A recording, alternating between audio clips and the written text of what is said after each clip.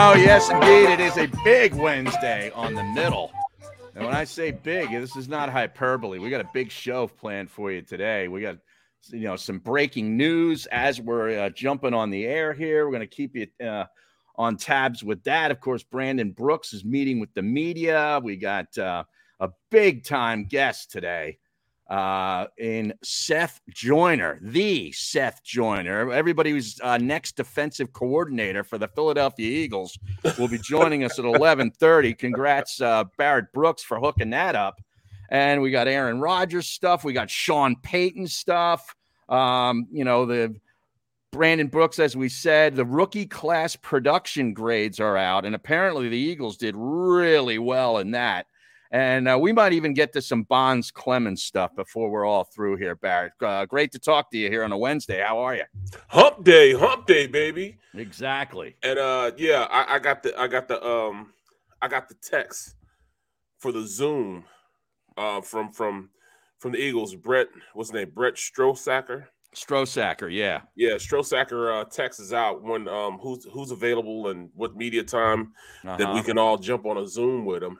And at 11 o'clock, Brandon Brooks is scheduled to, speak to the media. So I'm just assuming, and I'm assuming that he's going to retire. Yeah, just from talking to, D-Gun kind of texted out, or not texted out, but tweeted it out that he's going to retire. So, I mean, it makes sense. Almost a lock. Yeah, because we all thought that, he was available or eligible, I should say. He wasn't available or he would have come back, but he was eligible to come back during the season last year. And we kept on, days would go by, weeks would go by, games and stuff. And we're like, where's Brandon Brooks? And nobody was saying anything about it. He wasn't practicing, wasn't playing, but yet he was eligible. And that led us to think like, maybe this is it. And then when you get this news, like there's a impromptu meeting with the media, and I love what they did today. And I don't know if this was intentional, but I'm going to believe in my heart of hearts that it was, because that makes it even better.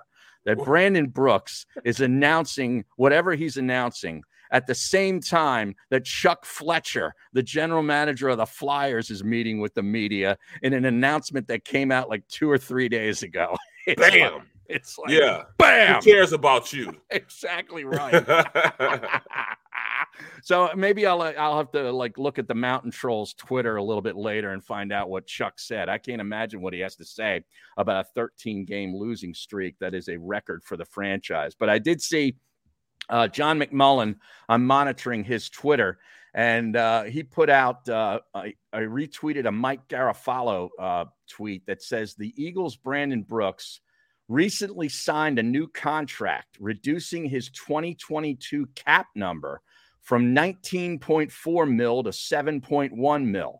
The only 22 cash is a $1.12 million non-guaranteed base salary. Clearly a deal for cap purposes in anticipation of him not being an Eagle this year. Right. So how about that? It's a cap-friendly thing for the team in case he's not on the team, and we all kind of anticipate that's what it is. But that I found that kind of interesting too. Well, I mean, he understands, it's a league that's unforgiving, and he was hurt last year. Yeah. And, by all rights, he's played long enough that he understands the game. He understands that, they're not going to, really give him an opportunity to stay, without reworking his cap and his cap, the level on his cap and how it would hit him, how it would hit the team. Right. So, of course he loves the Eagles organization. So he's going to help him out a little bit. Right. And that's him helping him out a little bit. He won't have to pay any money back. He'll get, the majority of that money. And, he gets, dance off into the sunset, paid, number one, but number two, in good favor with the Eagles. Mm-hmm. So he's just a good dude, man. Brandon is a good dude, man. He just, I hate that he has to go through this because he was one of the top, if not the top guard, top 3 guard in the league before he was injured the year before last. He was a beast. That right side was the best right side in the NFL, with him and Lane. Right. So, I understand why they're going in that direction, which now totally changes my perspective as they go forward into the draft. Aha, that's what I was going to get to ask you. Now you're reconsidering maybe one of those picks in the first round. Yes, most definitely. I am reconsidering it because, wow. It's not too far-fetched for the Eagles to go out and bid high for an offensive lineman as opposed to even a rush defensive end. Right. So, yeah, if you look at the chat, the private chat, Xander just confirmed that he is retiring. Okay, there we go. So it's confirmed. All right, so no more Brandon Brooks. Right. So, yeah, I mean, that definitely could change their plans, obviously. I mean, if they weren't going to draft someone at the top of the draft to replace him, what do you think they do? I mean, is it a Herbig deal? Is it if Kelsey stays, do they move Sayamalu over there? I mean, what do you think? How do you think they navigate this?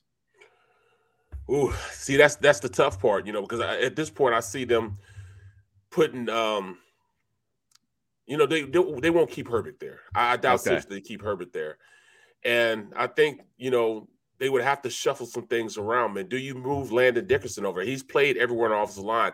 He was just comfortable playing the left side because that's what he played in college during that time. So he felt comfortable being over there.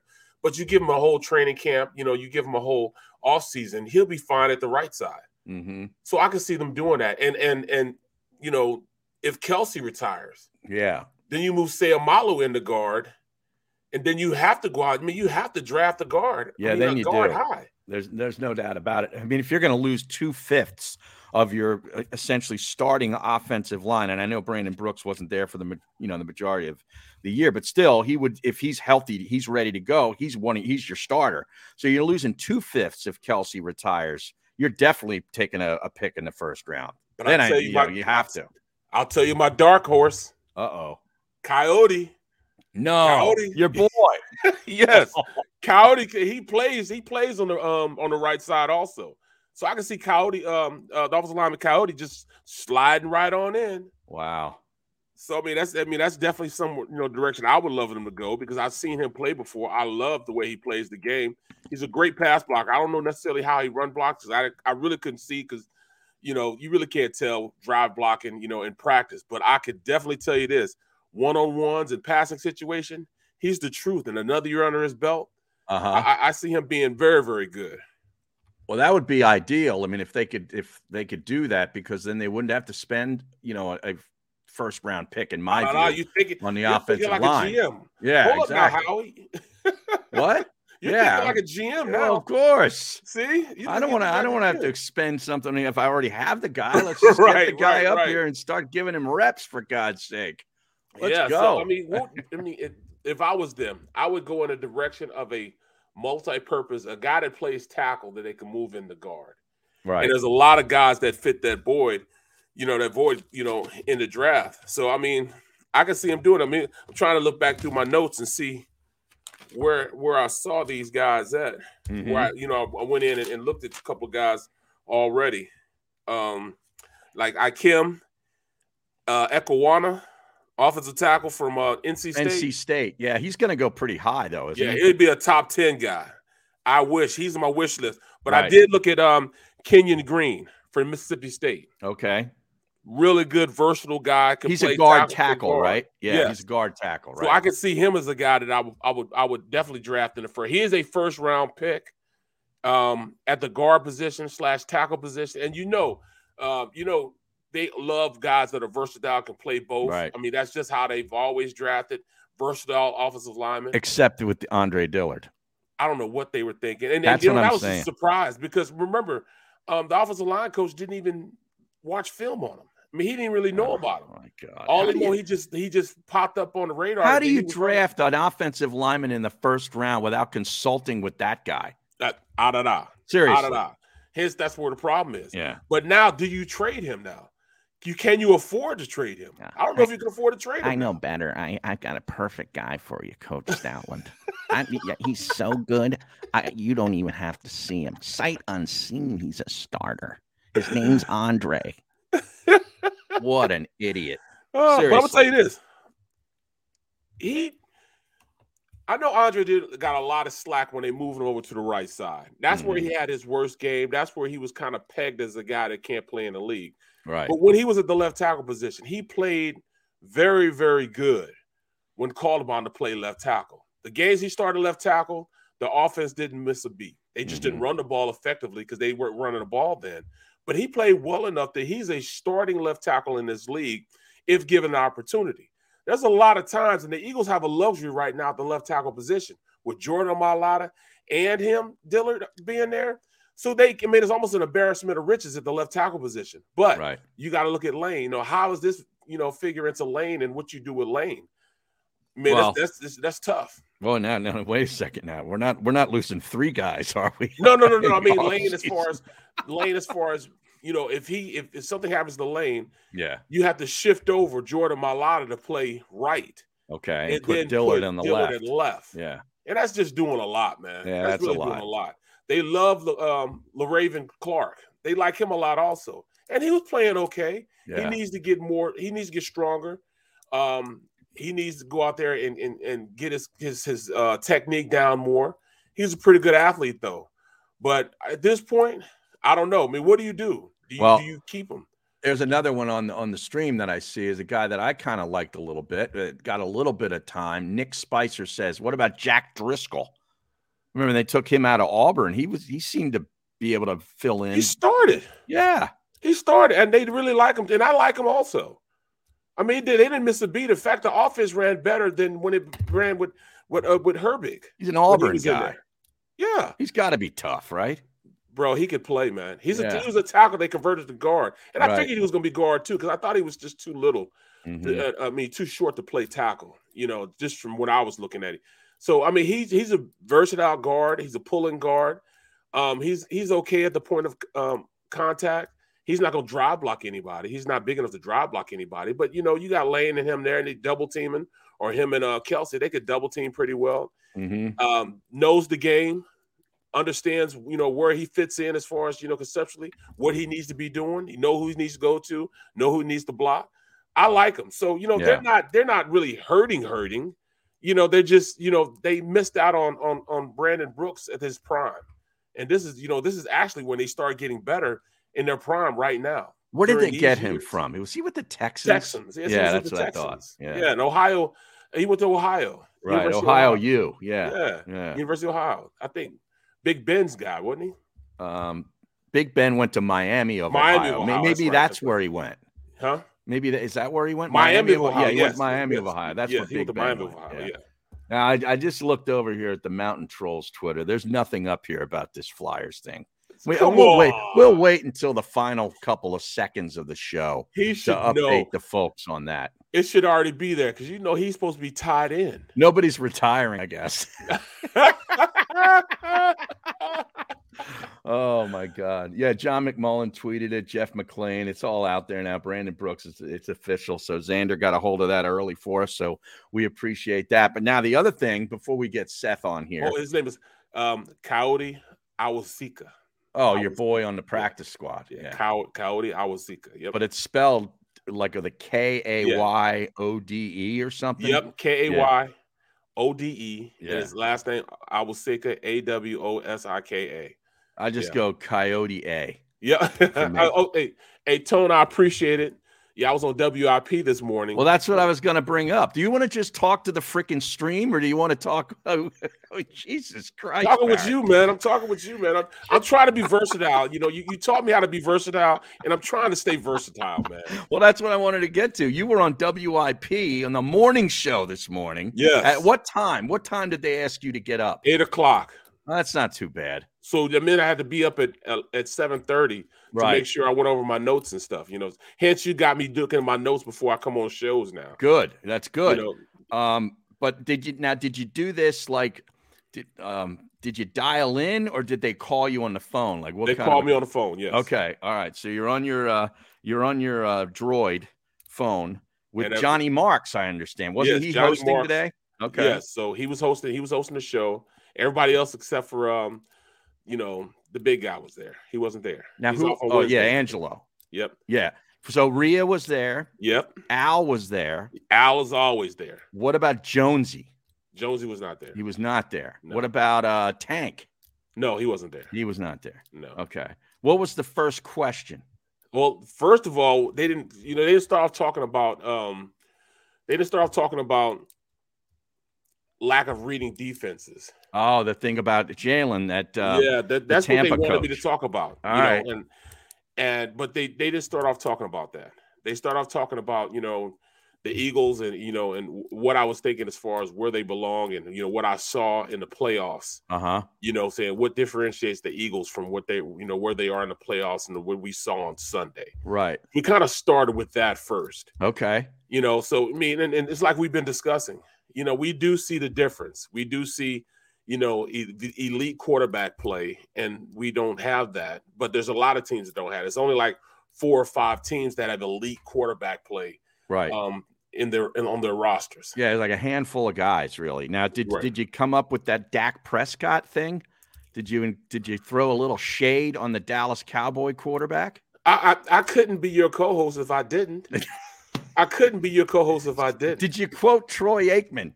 Yes, I did. Yes, I did. So I mean, not necessarily quote, but I told him, I said, look at Dak Prescott. These quarterbacks just don't read. I mean, they don't necessarily know what to do as far as running the system. I mean, look, I mean, how does Dak Prescott miss one-on-one coverage with CeeDee Lamb? Yeah. How do you miss that? That kid is always open if it's one-on-one. They just don't read. They don't have a capacity to understand and look at it. They've been told the entire time where to throw the ball and what plays to run. And it's not their fault. They just haven't had, the autonomy of having a coach that coached that. I said, and I started off by saying this.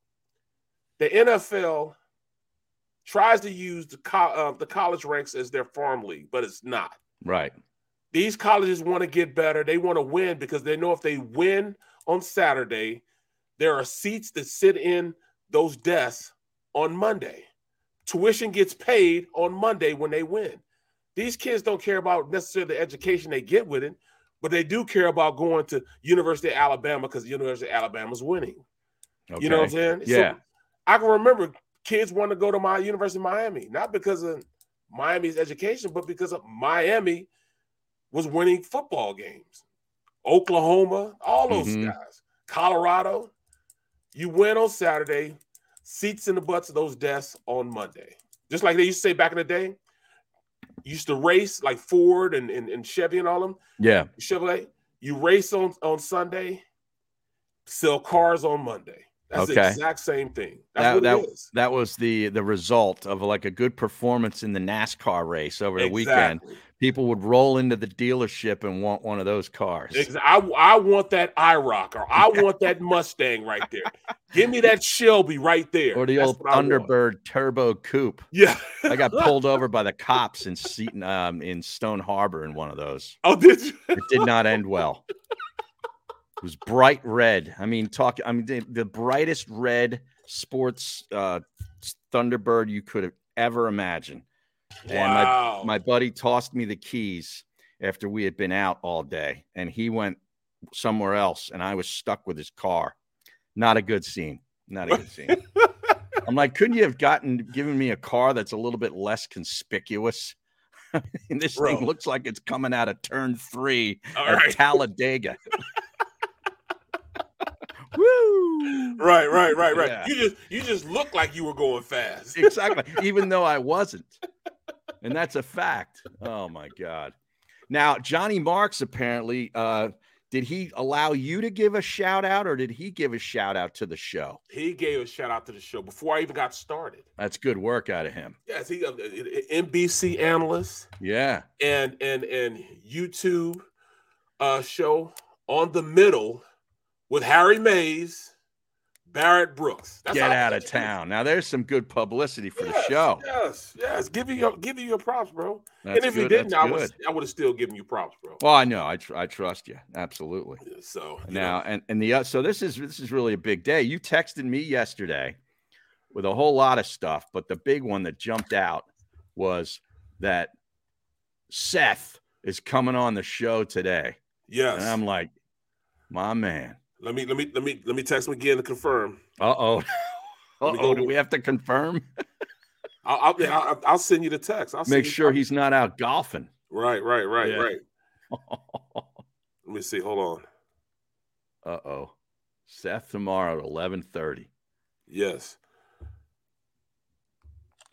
Well, I'm just gonna text you this so you know that I'm telling the truth, bro. Oh, I trust you. You don't need to text it to me. Now, we do have a little slight update from the Flyers press conference. John Clark tweeted that he says, I'm told the Flyers are planning significant changes on and off the ice. It's not going to be a total rebuild, but there will be major changes. They are angry about the results, just like the fans. And then we get, I guess, all lies. Yeah, exactly. Ryan Ellis and Sean Couturier may require surgeries that end their seasons. That's another update from this. So, well, that's the worst. I mean, that's our best center. Yeah. They've got to get them right for next year. We've got a long road ahead of us. What about this year? This year's over, dude. Started, man.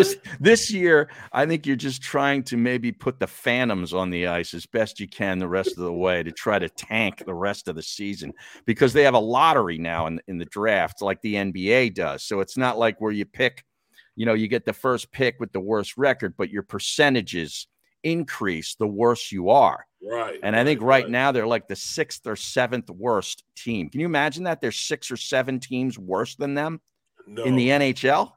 Come on. Unbelievable. Come on. So, I hate to be those 5. I know.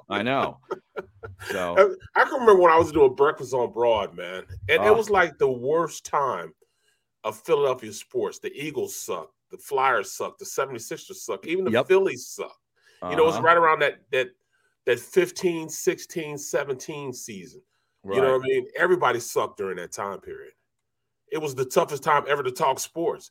Because number one, I had to be up at 4 o'clock. I had to be at work at 4 o'clock in the morning. Well, that's the show was from 6 to 8. So it really sucked. But you had to watch a whole bunch of, I had to watch hockey because I didn't really understand hockey until I sat down and really started watching it and putting a vested interest in it. Right. But Sarah Baker is going to ask you a couple of questions about it. And Baker she was so tied in, you know what I mean? So I had to make sure I knew what I was talking about. So here I am. I'm the athlete that's on the panel. So it was a tough time for me back then, man, watching those games. And, I mean, like I said, back then it was tough because we really didn't have anybody that really interested me. You know what I'm saying? Mm-hmm. You know who was my guy back then? Who's that? Radko Gudas. Oh, yeah. I know. He's still your guy. You still like him. The Flyers are actually the 5th worst team in the league right now. Oh, okay. So they've got an 8.5% chance, I guess, of getting the number 1 pick. But Montreal is clearly the worst. They've only won 8 games and have a 16.6% chance of getting the number 1 pick. So the Flyers just need to keep on losing. Just lose the rest of the way out. Well, they don't have a problem with that. They lose even when they're trying. Wow. So that won't be too hard. Yeah. So what else came up from the WIP appearance today? You talked about the reading of defenses. What else? Anything specific? They asked you for your first round draft picks? No, they didn't. They basically were trying to see what did I think about what's going on, and I tried to tell them it's not just Jalen Hurts. It's more so it's a league-wide thing. It's more so all the quarterbacks that are coming out of college. Right. Like we talked about it, like I brought up when they look over the sideline. That's it. That's not the quarterback reading. That's the offensive coordinator. He knows how to read the defense. They don't. Right. So until they get with somebody who could tell them, then, we talked about Jordan Palmer like we discussed. I mean, it was basically our show. Okay, so the quarterback guru, like you would suggest that Jalen go seek one of those. Yes. Yeah. Yes. And I would think do it on his own. I would think he would.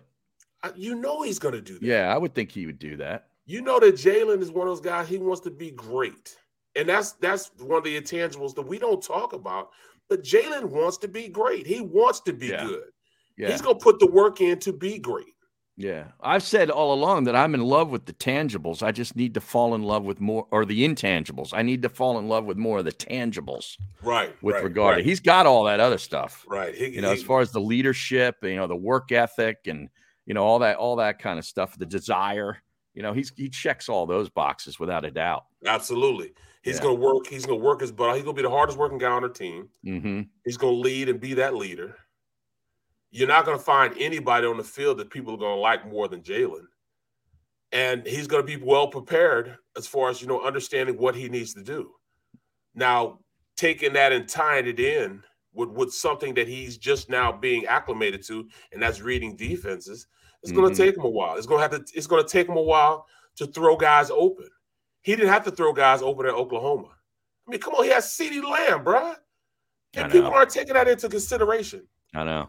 He has CeeDee Lamb. CeeDee Lamb was always open. Always. He didn't have to worry about it. Every time he looked up, CeeDee Lamb was running wide open in the middle of the offense. I mean, in the middle of the defense. Where did Dallas take him? Wasn't that was the year Raygor was taken, wasn't it? Yeah, but he was taking maybe 6 slots, 7 slots ahead. No, it was only 3. Oh, was it only 3? Yes. Oh, my goodness. Here I'm thinking it was like maybe 15 or something, but wow. I didn't know now. that. Let me put that in perspective. Yeah. Put that in perspective, man. Yeah. He's got CeeDee Lamb out there. So how is he throwing people open? When he was at Alabama, talking about embarrassment of riches. He had Ruggs, Smith. I mean, you name it. You just name everybody that just came out the last 3 years. That's who Jalen had in his offense. Jerry Jeudy. Jerry Jeudy was another one. Yes, come on, man. Yeah. You didn't have to throw those guys open. They were already open. So when he gets to the league now you're expecting him to throw guys open when he hasn't had to do that. So he's going to learn it. Give him an opportunity. He'll definitely learn it. Just like all his quarterbacks going to learn it. There's a little more from the Flyers thing. This guy, Dave Scott, I guess is a front office executive. I'm assuming so. He says, I don't think this is a 3, 4, or 5 year rebuild. We have a good young core led by Coots. We just need 2 pieces and to get healthy.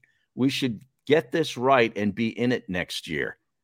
Personally, I think they overvalue their young core led by Coots. That's just my opinion. Well, that's definitely overvalued. How are they going to say that when they still have a problem with Carter Hart?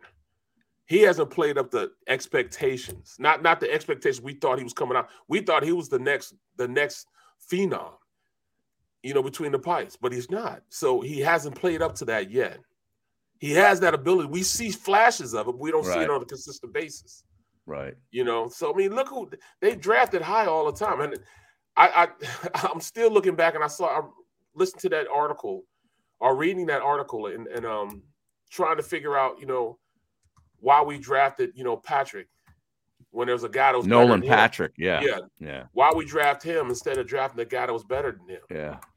That was GM. All bad. Yeah. All bad. And nobody wanted him either. No. Brandon Brooks, boy, he only played in 2 games this year, Barrett. Yep. Atlanta and San Francisco, and that was it.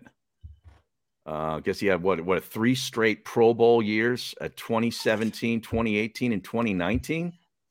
He was the best guard. He was the second. He was either first, second, or third in those 3 years as far as being the best, not just guard, but offensive lineman in the league. And he started at all 16 games each of those 3 years too. So yeah. Yes, and then he started getting hurt, man, and that's the problem, man.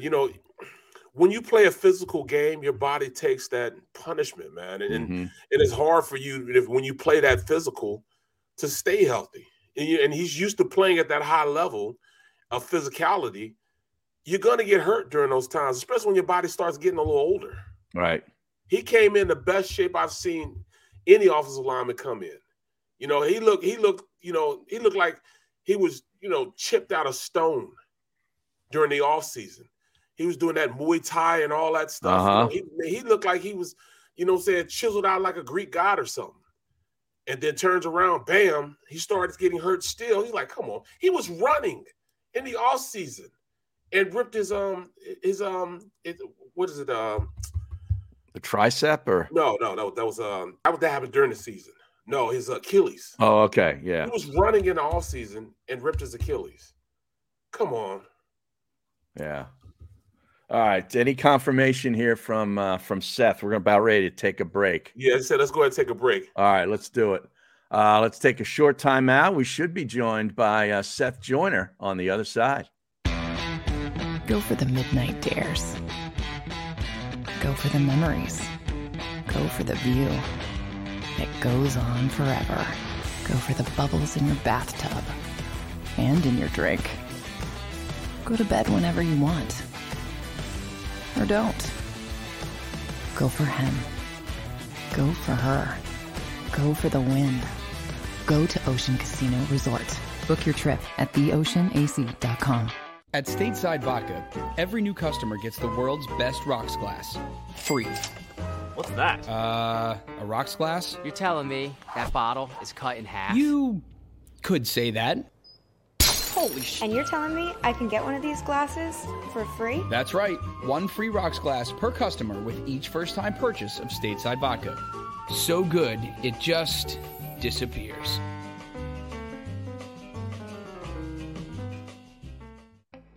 As a hard-working American, you've never experienced how tough life can be until now. A catastrophic injury while working on the job. A personal injury from someone else's negligence. Turned away by other law firms in the region who didn't bother to learn your story. It's time to meet the Fritz & Bianculli Law Firm and managing partner Brian Fritz. Badly injured? Call the Fritz & Bianculli Law Firm. Find out why they say, "We got this."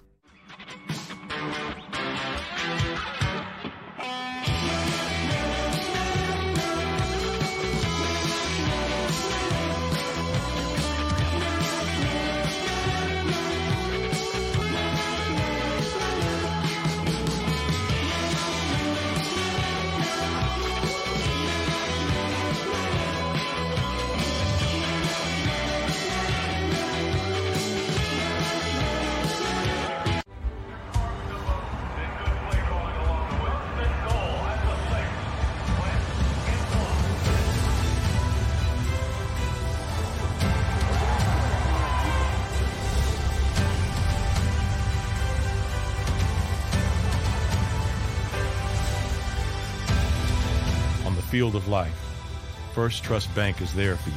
Champions on three. 1, 2, 3. Because Philadelphia dreams deserve a Philadelphia bank.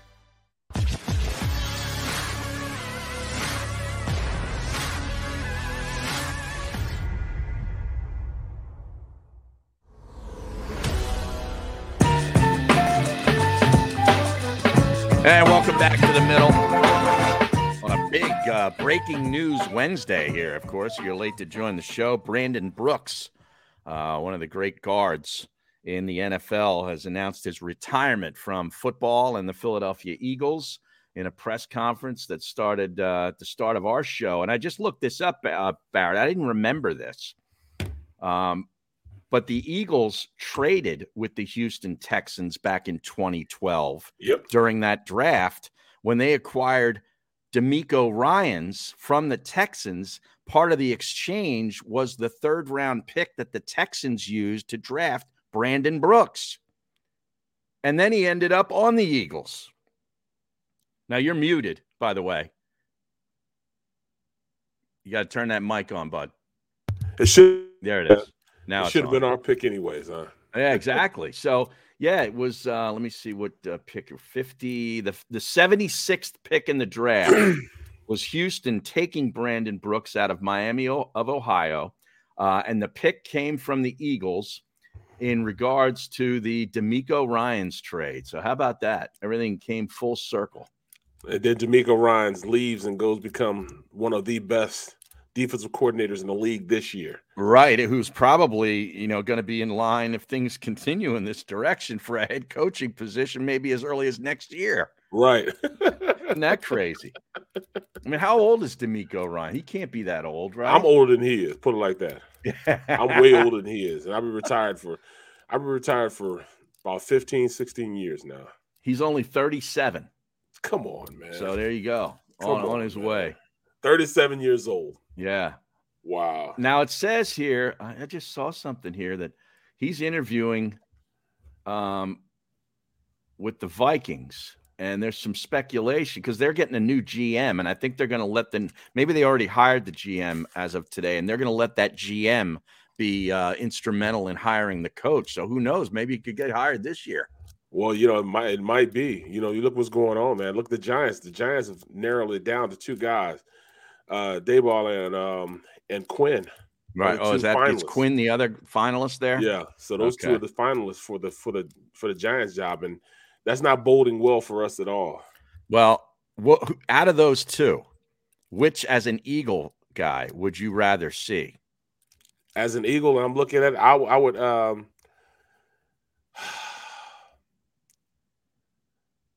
I would go with I'd want Quinn to be their coach. Yeah, I want. Yeah, I kind of would lean that way too because I kind of don't want their offense to get going. I'm just thinking about what they're doing in Buffalo. He'd have Daniels playing at oh my god! If he turns into a Josh Allen 2.0, we're dead. Pissed. I'd be pissed because they already have the weapons. Right.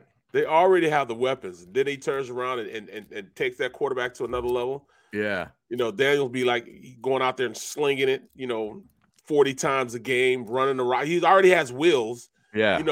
He's one of the fastest quarterbacks in the league. Remember when he jetted out and he broke like a quarterback record as far as speed? Right. They said he had ran faster than Mike Vick at any point in his career. He said he was faster than him like that, but he fell before he got to the to the end zone. Yeah, the but turf monster came up and grabbed him.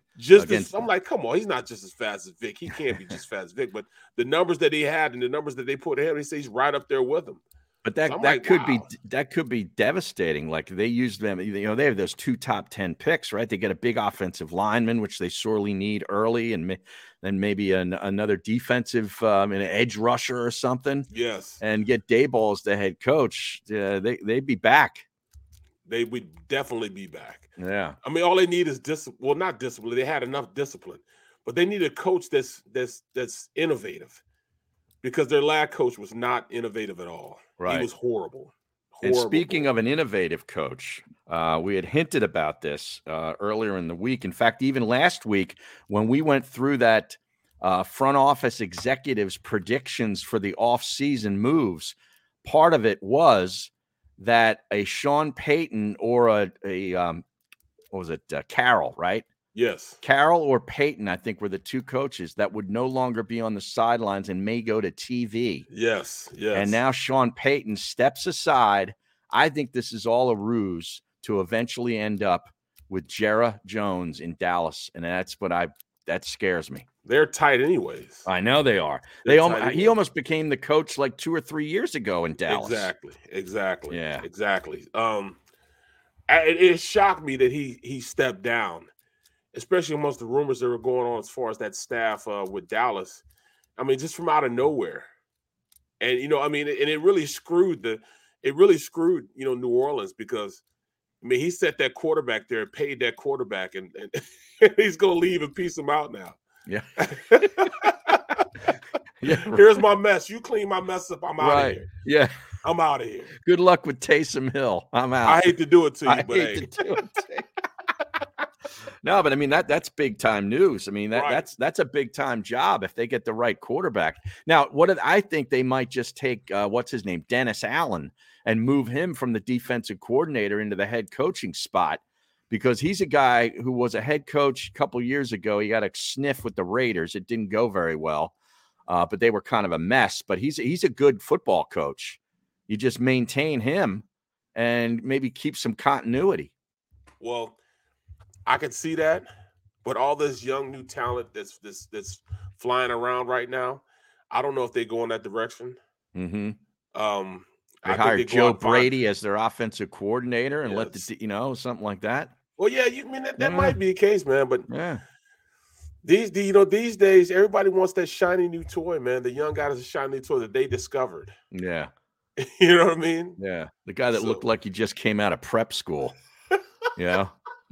But he's got like a mind like an MIT graduate. Right. Yeah. He can recall plays from back in his high school days, 1 through 70 in the championship game. The time on the clock and everything. You know what I mean? Yeah. I would like that ability. Well, I mean, at this point, man, I wouldn't because I'd remember stuff that I shouldn't remember. Or I don't want to remember. Put it like that. Right. You know what I mean? I have that issue too. Right. Yeah, the Vikings did hire their GM. In fact, was this person with the Eagles? Kwesi Adolfo Mensah from the Browns. Was that yes. guy previously with the Eagles? Say it again. What's his name again? Kwesi Adofo-Mensah. It sounds familiar. I'm thinking he might have been part of the GM factory at one point. Let me see here. And we're waiting on Seth Joyner. And hopefully, I'm about to call him when we go to our next break. Oh, okay. Let me see. Edit, paste. Come on, man. Damn it. I hate doing this live. Looking shit up like this. This is where I would have been one hell of a producer for a radio show back in the day. Because I used to have to produce and do the show live as it was happening. Bro, how do you do that, man? Yeah, you multitask. You just get used to it. Just got to get the job done. Yeah, exactly. Well, I can remember I was coaching / playing at the same time when I was at the Steelers. That's not easy. They kept me around because when you look at it, BC Cowher understood that he could see that I related to these younger guys there, and I was teaching them how to do stuff. Right. But I was also somebody that he can rely on during game type situations to go in and play every position. So I played both guards, both tackles, and center. One time I played him in one game. We were playing against it was against the Browns. It was against the Browns. We were blowing them out. And our starting left guard did something. He tweaked something, and I went in for him. And then our starting center tweaked something. And then the guy that played tackle, he came in and played guard, and I played center. And then the same guy gets tweaked something again, though they had to rotate everybody around the end. I ended up going back to the left tackle. And this is during the game. So, the way they had it, I had a coach that, he's like, all right, I trust you. Take the young guys over there and go run these drills over there, get them ready for the game. And then the starters would be over there going through, like 907 or something like that. Uh-huh. And those guys weren't going to play, but he wanted me to teach them stuff, going into the week so they would prepare for it, that he couldn't go get them, Russ Grimm. He'd be like, all right, hey, Pork Chop, take them guys over there, run through this drill for me because I can't do it right now. Go run through this drill for me. And I take those guys over and I'm doing the drill with them. I'm going through, we're teaching them stuff about, plays and stuff like that. Mm-hmm. While they're sitting there and they're doing 907 or doing team stuff because they knew they couldn't get any reps for the game. So they had to get them from somewhere. So they kept me around 4 years because of that. They could have cut me and brought somebody in. It's probably that's good though. I mean, they wouldn't have anybody to teach those young guys what's going on. That attitude, so that kept me around a long longevity, time. Man. Yeah, absolutely. No, I don't think he was associated with the Eagles GM factory. He apparently came from the business world before joining the Browns.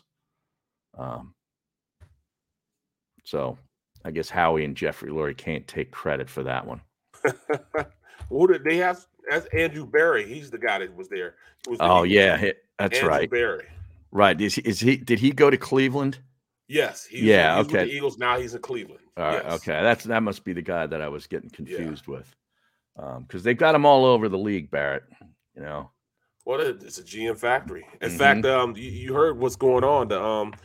You saw that the woman from our GM might be the GM for Minnesota, right? Well, they hired that guy that we just talked about. Okay. Kwesi Adofo-Mensah, but she interviewed for it out there. She was high on the list. Right. Now, who knows if that was just a, sort of a favor, to sort of get her into the GM, interviewing process. You know what I mean? Mm-hmm. Sort of like a young coaching candidate. The agent gets you interviewed for a big time position. Then all of a sudden, wow, so-and-so interviewed that guy. Maybe we should be interested next time in that. A lot of times that works. Well, I mean, look what they did for Hines Ward. Same thing. Yeah. Hines Ward. Yeah. Come on now. He's a coach in FCS, not FBS, but FCS teams. And, he gets an opportunity to coach. Yeah. I mean, that's pretty amazing. An interview. Actually, yeah, I don't know who this guy is either. The Sean Payton stuff is really concerning to me, though, because I tell you, man, he's going to end up there. You know it. In fact, I'm meeting with him this afternoon. I'm going to try to figure out how the hell can I not give away too many draft picks? Oh yeah, because didn't the Raiders, they traded for Gruden. Sure, you got to give up draft picks, and I think even if he steps away and then comes back, I still think there'd probably be some sort of compensation. Because I don't think you can just sort of fake retire for a year, right? Go into TV, let's say you were still under contract with New Orleans, let's say, right? And then you go to ESPN for a year, and then you say, all right, now I'm ready to go back. I'm rejuvenated, I'm refreshed. Dallas, let's go. And then New Orleans is sitting there saying, hey, blah, blah, blah, blah, hamana, what about us? Right. Like, I think they would still be like entitled to compensation. No, they have to. That's just like you just can't as a player. All right, I'm gonna retire, then go retire, and then 3 weeks later you go and you play, sign for somebody else. They still have, your rights. I would think so. Yeah, they still have your rights. I mean, he was with them 15 years, man. I know, man. 15 years. How many years were left on that contract? I wonder how many years were left on his contract. I'm looking at it right now. It's funny you bring that up. I mean, just out of nowhere, because Gruden got traded, and then he ends up winning a Super Bowl the next year as soon as he gets traded.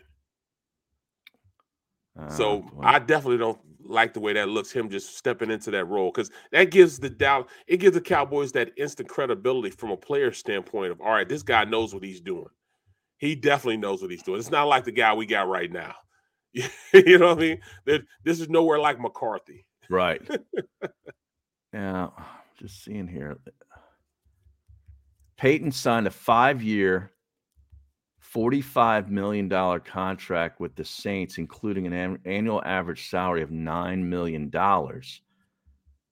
And that was in 2018, which would make him a free agent in 2023. So if he doesn't play, if he's out this year, technically the Saints, I guess, still have his rights for this year, right? Yes. He's on a lame duck contract then. This is the last year of that deal. Huh. Boy, it gets interesting. Boy, that's a pretty shrewd move, because he's, a TV network will snatch him up in a heartbeat. Yes. Like, what would you think he'd be better at for a year? Doing games as an analyst or as an in-studio guy?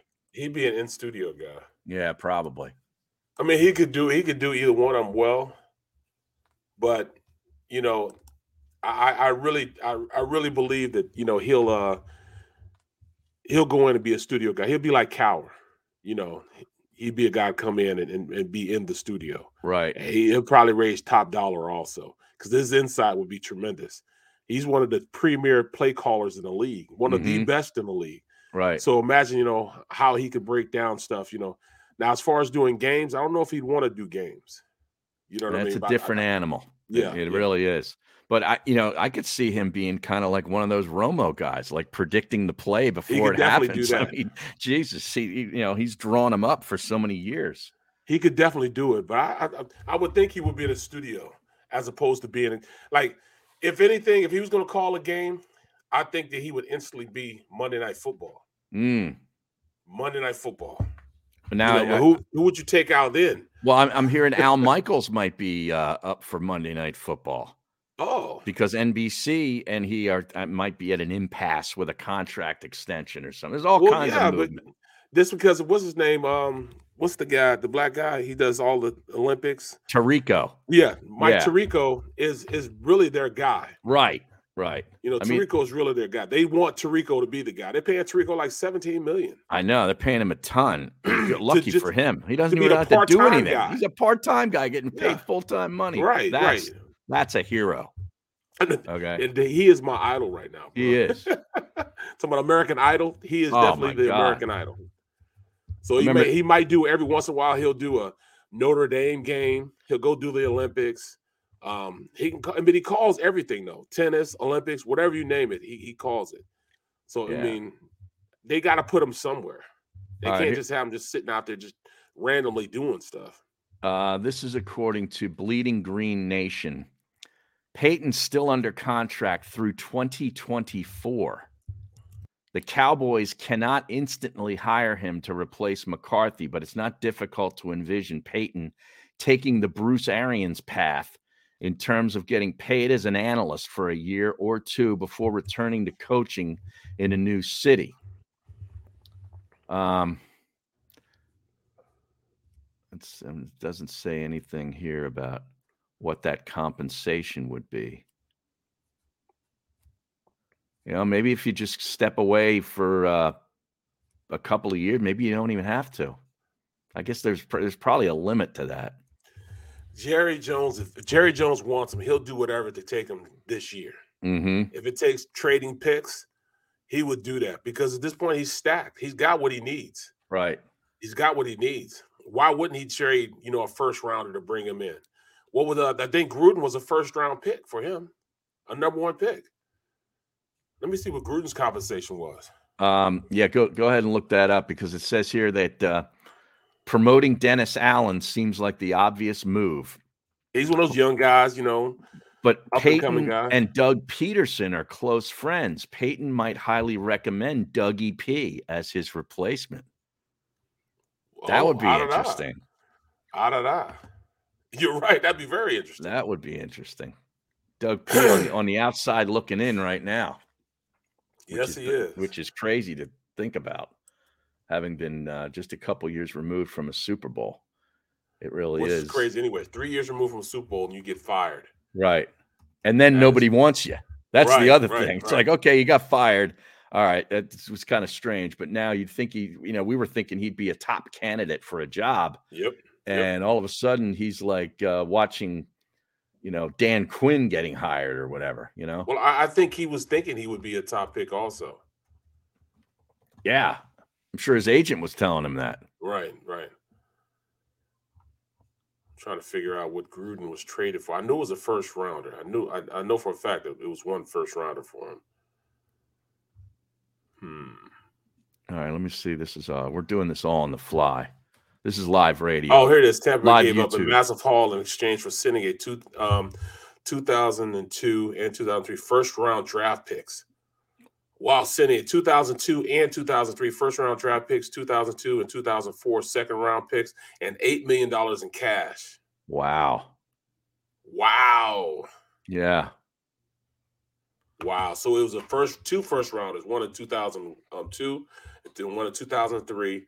Then in 2002 and 2004, a second round pick. And then $8 million cash. That's a heavy hole. I don't know if Jerry will do that.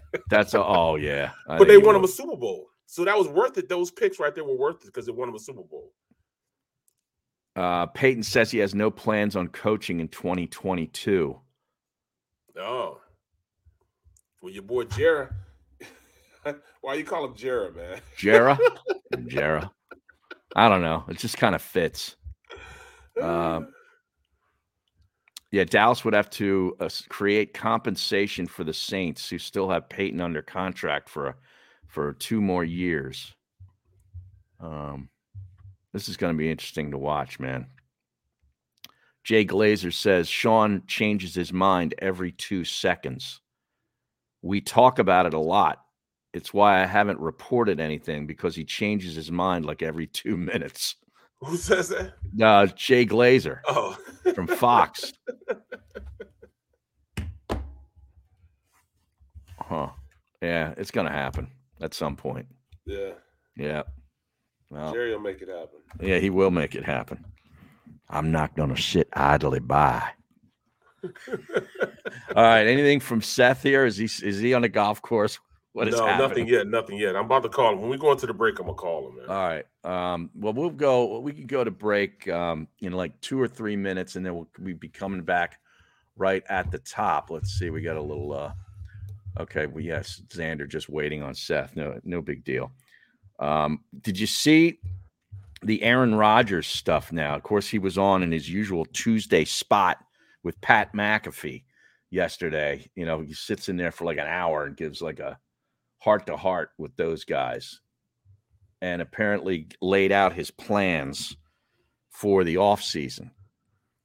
Says that he's going to make up his mind prior to when Green Bay has to do any franchise tagging. so it would leave his buddy Davante Adams, not in the lurch. Right. Can you imagine this? Like an NFC without Tom Brady and Aaron Rodgers, and Davante Adams doesn't want to stay in Green Bay because there's no Aaron Rodgers, and he goes elsewhere. Oh, that's exactly what he was thinking in the first place. Yeah. Well, hey, let's go to break now because he can log on now. Oh, you want to go? You want to go to break now? Yeah, so we can log on at noon. All right, let's take a quick time out, and we should be joined on the other side by the hopeful defensive coordinator for your Philadelphia Eagles. I say that tongue in cheek, but I know the fans would love it. Seth Joyner going to be joining us in 3. Go for the midnight dares. Go for the memories. Go for the view that goes on forever. Go for the bubbles in your bathtub and in your drink. Go to bed whenever you want. Or don't. Go for him. Go for her. Go for the win. Go to Ocean Casino Resort. Book your trip at theoceanac.com. At Stateside Vodka, every new customer gets the world's best rocks glass. Free. What's that? A rocks glass? You're telling me that bottle is cut in half? You could say that. Holy shit. And you're telling me I can get one of these glasses for free? That's right. 1 free rocks glass per customer with each first-time purchase of Stateside Vodka. So good, it just disappears.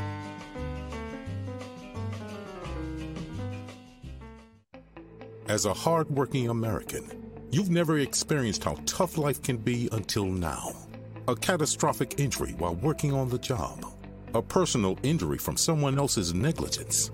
Turned away by other law firms in the region who didn't bother to learn your story. It's time to meet the Fritz & Bianculli Law Firm and managing partner Brian Fritz. Badly injured? Call the Fritz & Bianculli Law Firm. Find out why they say, "We got this."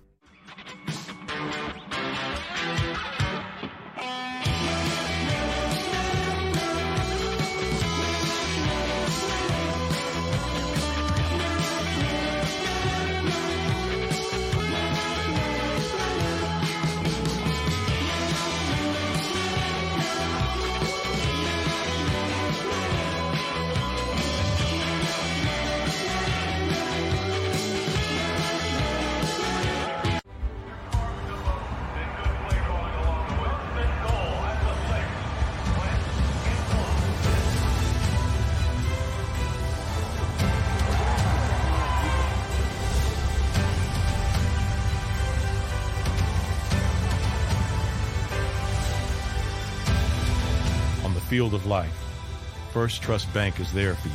Champions on 3. 1, 2, 3. Because Philadelphia dreams deserve a Philadelphia bank.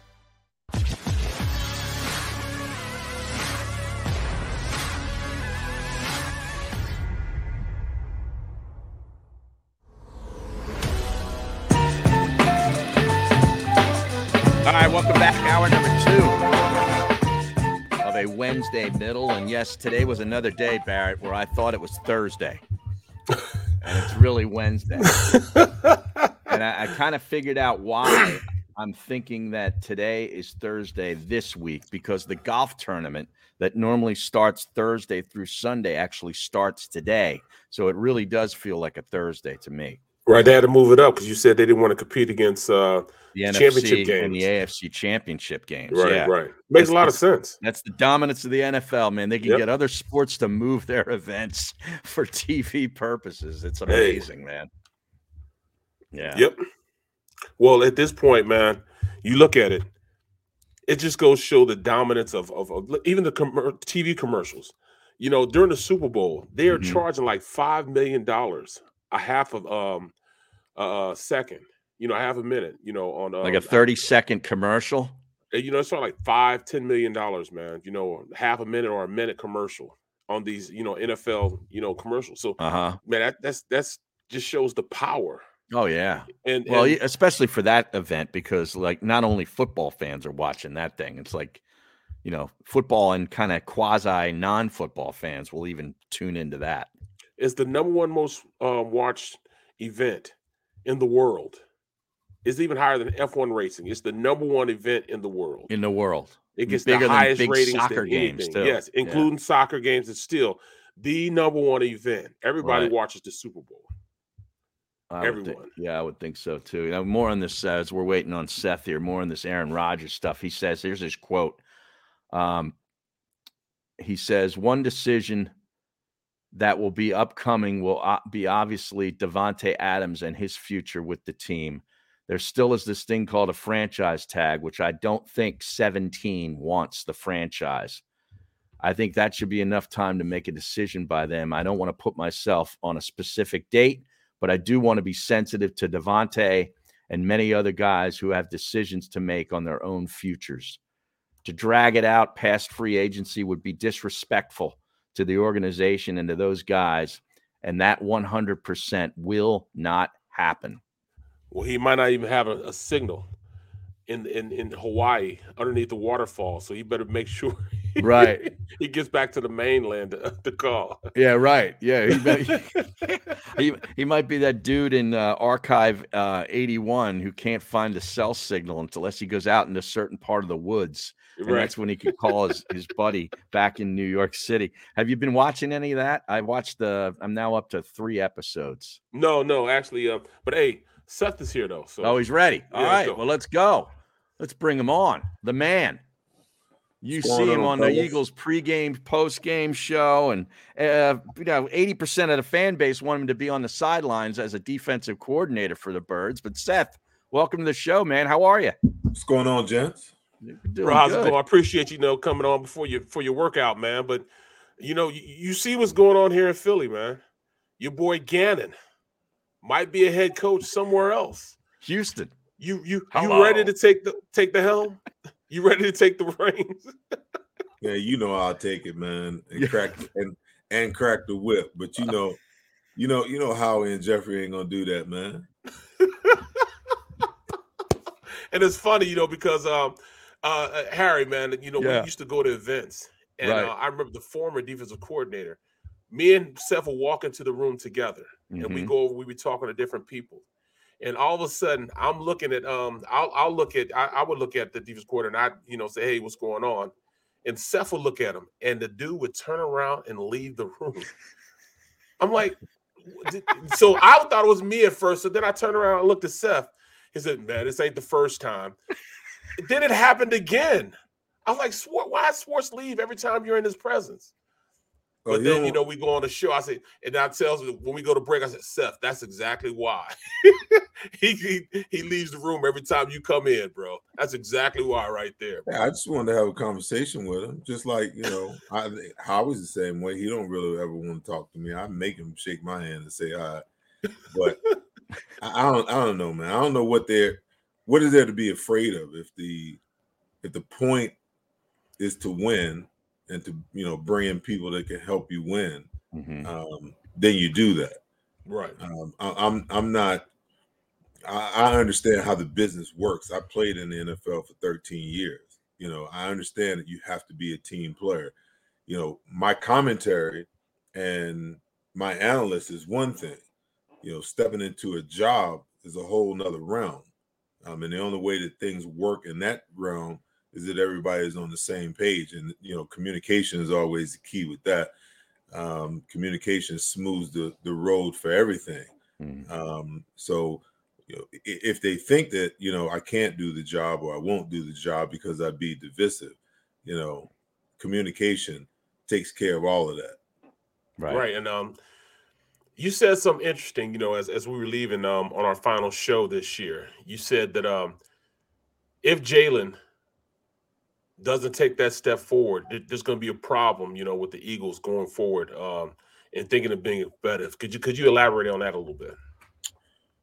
Well, listen, I think that, hey, they've got to give him an extra year. I mean, when you think about where this team is headed and, what this team needs, and all you got to do is look at last weekend's playoff games, and it's abundantly clear that this team ain't close.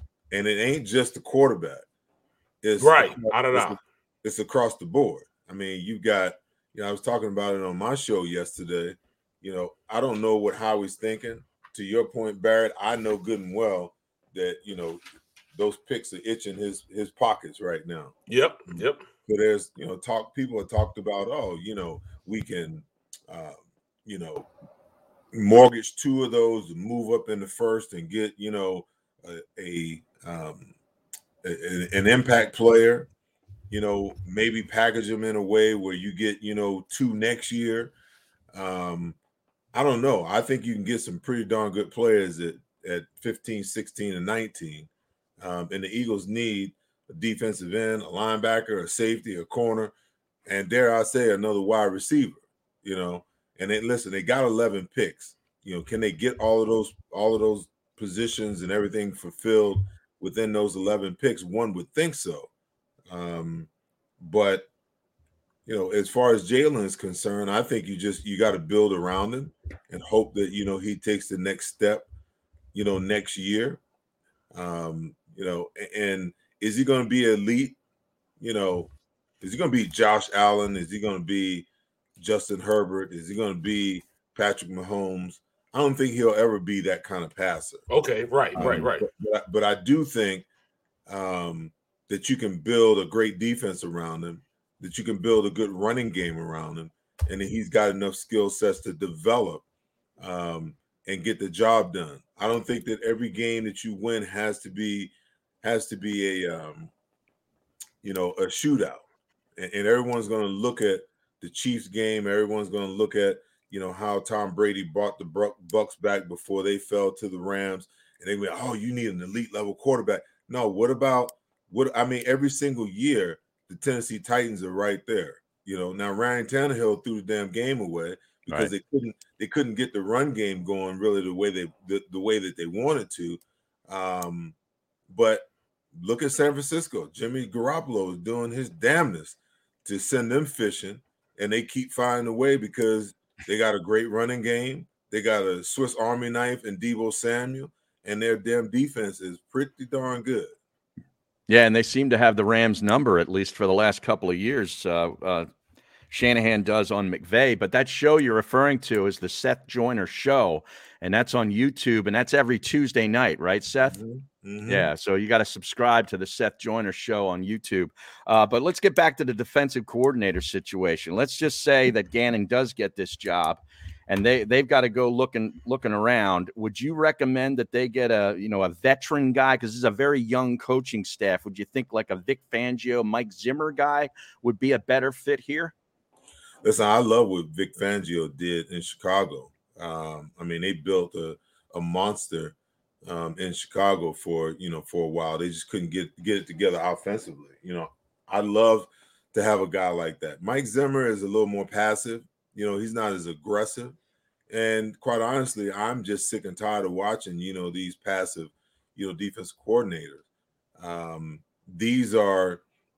Those are the type of coordinators we had in Philadelphia for the last, I don't know what, Jim Schwartz was there, 5 years? So we're going on 6 years. We had we had Bradley too, the guy that transferred from 4-3 to 3-4 and back to 4-3 again. Him with that staff there. Right. He was horrible also. Right. I just I'd like to see some creativity, and I think that Vic Fangio has been around long enough that he can scheme up things. He can bring pressures. He can show pressure from one direction, and come. I think he's been in the league long enough. He's seen the old guard football, the type of football that, Barrett and I played, and he's looking at and trying to decipher what to do with this new guard football where, everybody wants to throw it all over the map and you can't take, wide receivers' heads off when they come across the middle. So you got to kind of figure out how you find that fine line. I think that, when you look at the playoffs, I think most of the teams in the playoffs have pretty darn stout defenses, and they don't just sit back. I was shocked when I watched, because I hadn't seen them play all year. I was shocked when I saw the Bengals defense. The Bengals defense ain't no joke, man. Right. that front is good. Oh my gosh. Yeah. And then you turn around and you turn on the Tennessee Titans and they sack Burrow 9 times. 9 times? Yeah. And lost the game. You would ask yourself, how in the world you lose the game and you get 9 sacks on defense, but when you turn it over 3 times on the other side, therein lies, what the issues were. But when you look at these defenses, I mean, right across the board, the thought that, and everyone will get caught up in, this again, the Sunday games, because they were so quarterback centric. Mm-hmm. Oh, you got to have a quarterback. Look at the defenses, and how profound they were in what happened in these, over this weekend. And yeah, you're going to have your glitches, the situational awareness, the situational execution. I mean, how do you let Cooper Kupp run a seam route, right down the middle of the field, for 50-something yards? How do you wind up with a linebacker on Travis Kelce, with the game on the line? So you're going to have those questions. But when you look at these defenses, for the most part, they're aggressive, and I want a defense coordinator who is aggressive minded, that will challenge his DBs and challenge his players to get up and challenge the players, the opponents at the line of scrimmage. I get it. Sometimes you got to play off, but sometimes you just got to get right up in a guy's jockstrap, and get with him. One of the reasons, I mean, and listen, if I'm in Miano's shoes, that's the linebacker that was Buffalo. Yeah, he was covering Travis Kelce. Okay. It don't make no sense for you to get up and press if you're just going to open the gate and let the guy run by you. Right. The reason why you getting up and press is to put hands on the guy. Okay. Now, if you scared, say you scared, and we'll put another dog out there on it. Okay.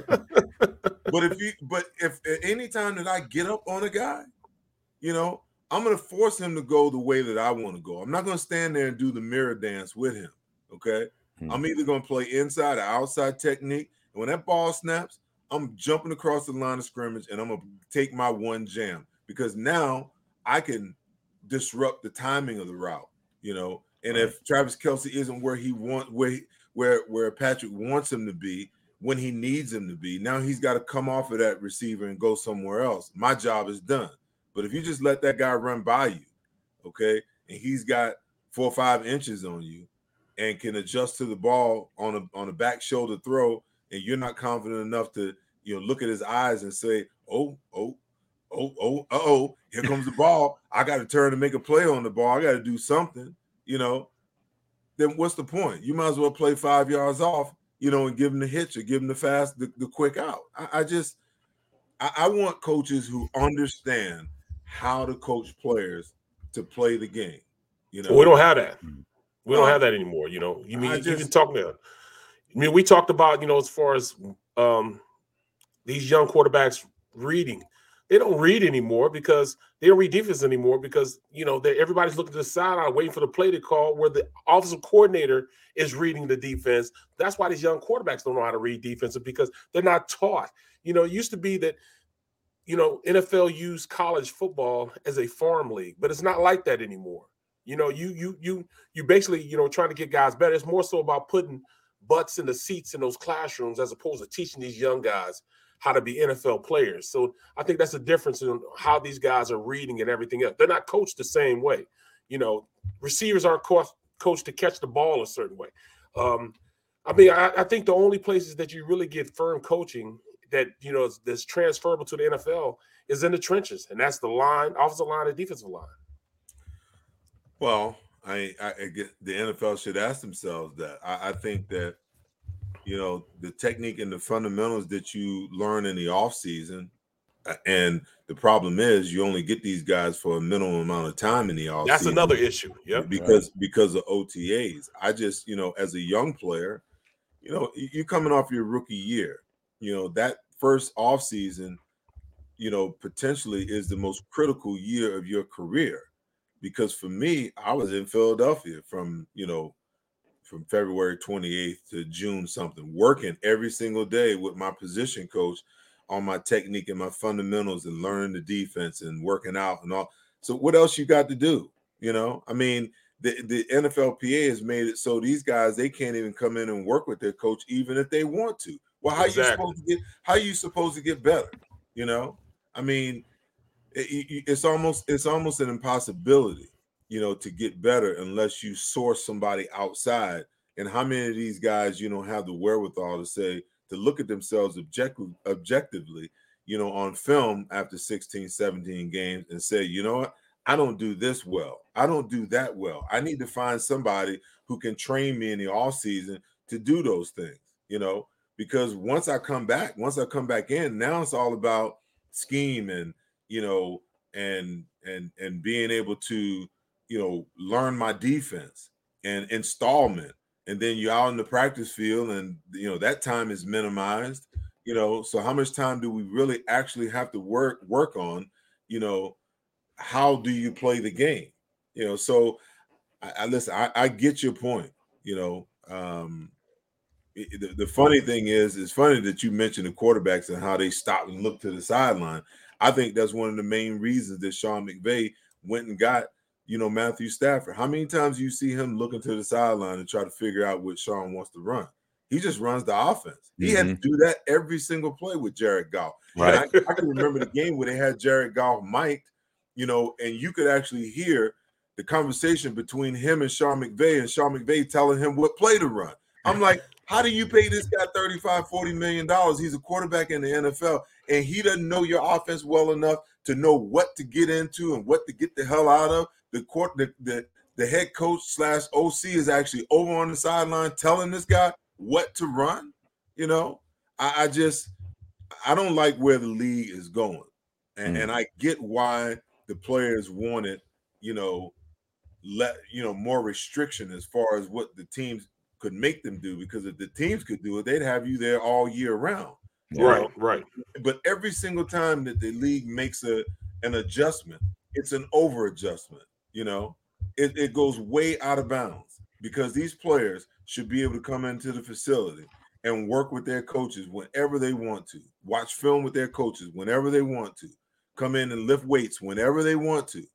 But I get it, because if the NFL and the coaches control it, they'll have you there all year round. And call it voluntary, involuntary. Hey, Seth, speaking of league adjustments, there's a lot of people in media and the fan base that think the league needs to adjust the overtime rules again after that Chiefs-Bills game, because the Bills didn't get their hands on the football with their offense. What are your thoughts on that?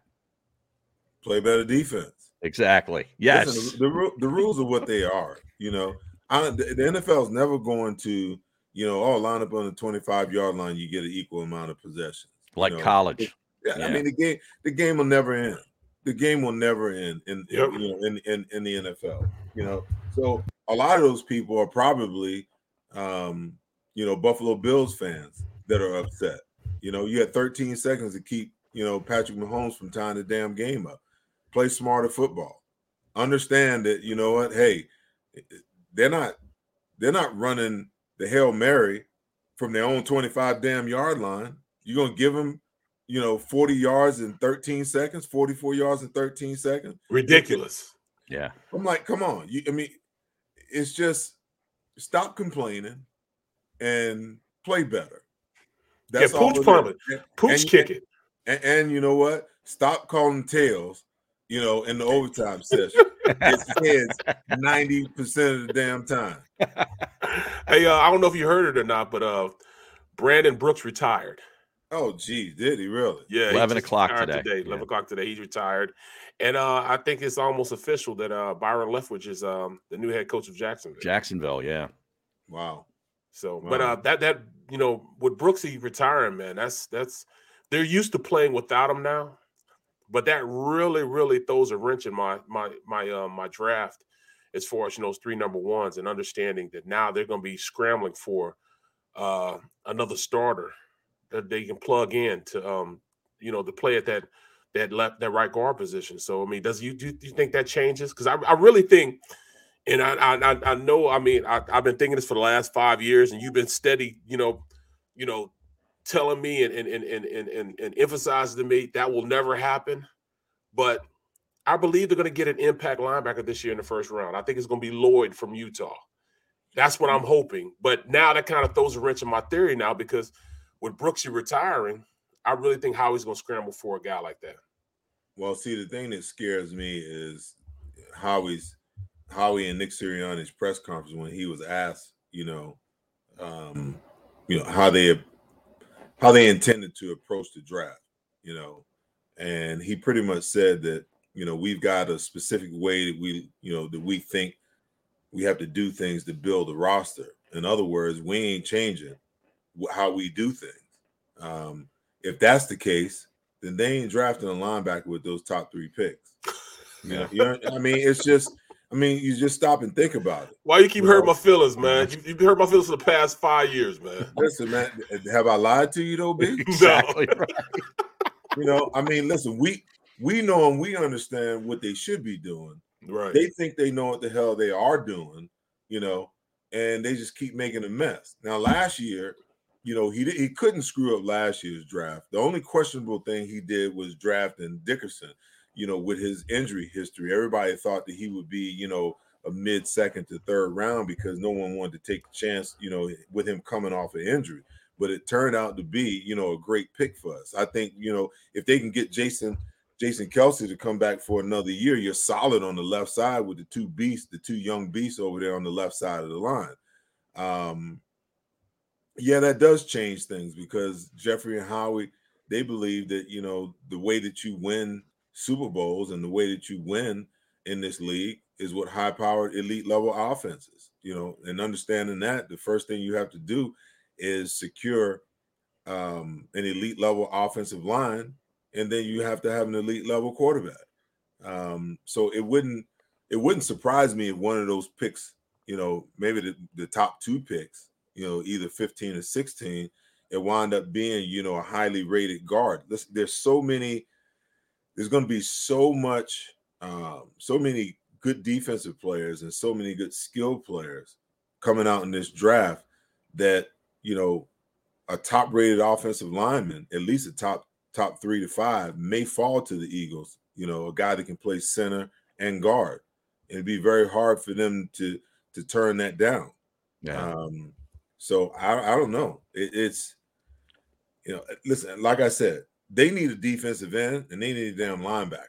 Okay? I take a defensive end in a New York Minute right now because they have nobody that can generate pressure. Right. And with Brandon coming back, yeah, they still need somebody opposite. Your Sweat, he definitely ramp things up towards the end of the season, man. But they need some. I want somebody that offensive coordinators have to make sure that they account for within the framework of how they play calls. Yeah, we got to at least slide somebody or allocate more protection to this guy every single play. We haven't had that type of guy in a long time. Yeah, listen, there are no Chase Youngs in this draft. That's what you're talking about. And then if you get a guy like that, you're probably gonna have to they'll be gone in the first 2 or 3 picks. Yeah. Yeah. I mean, he's a difference maker. But there's some guys out there, for me, the Eagles got a whole lot of defensive ends or outside linebackers, whatever you want to call them, they all look the same and they all have the same skill set. They look like oversized outside linebackers, undersized true defensive ends. Yep. That are going to get you, 7, 8, 9 sacks a year. You need amongst that guy. All of them. Huh? Amongst all of them together. And listen, I mean, my best year, I had 7.5 sacks. Come on. And I wasn't one guy. And I wasn't even rushing every damn play, every predictable running play. Okay.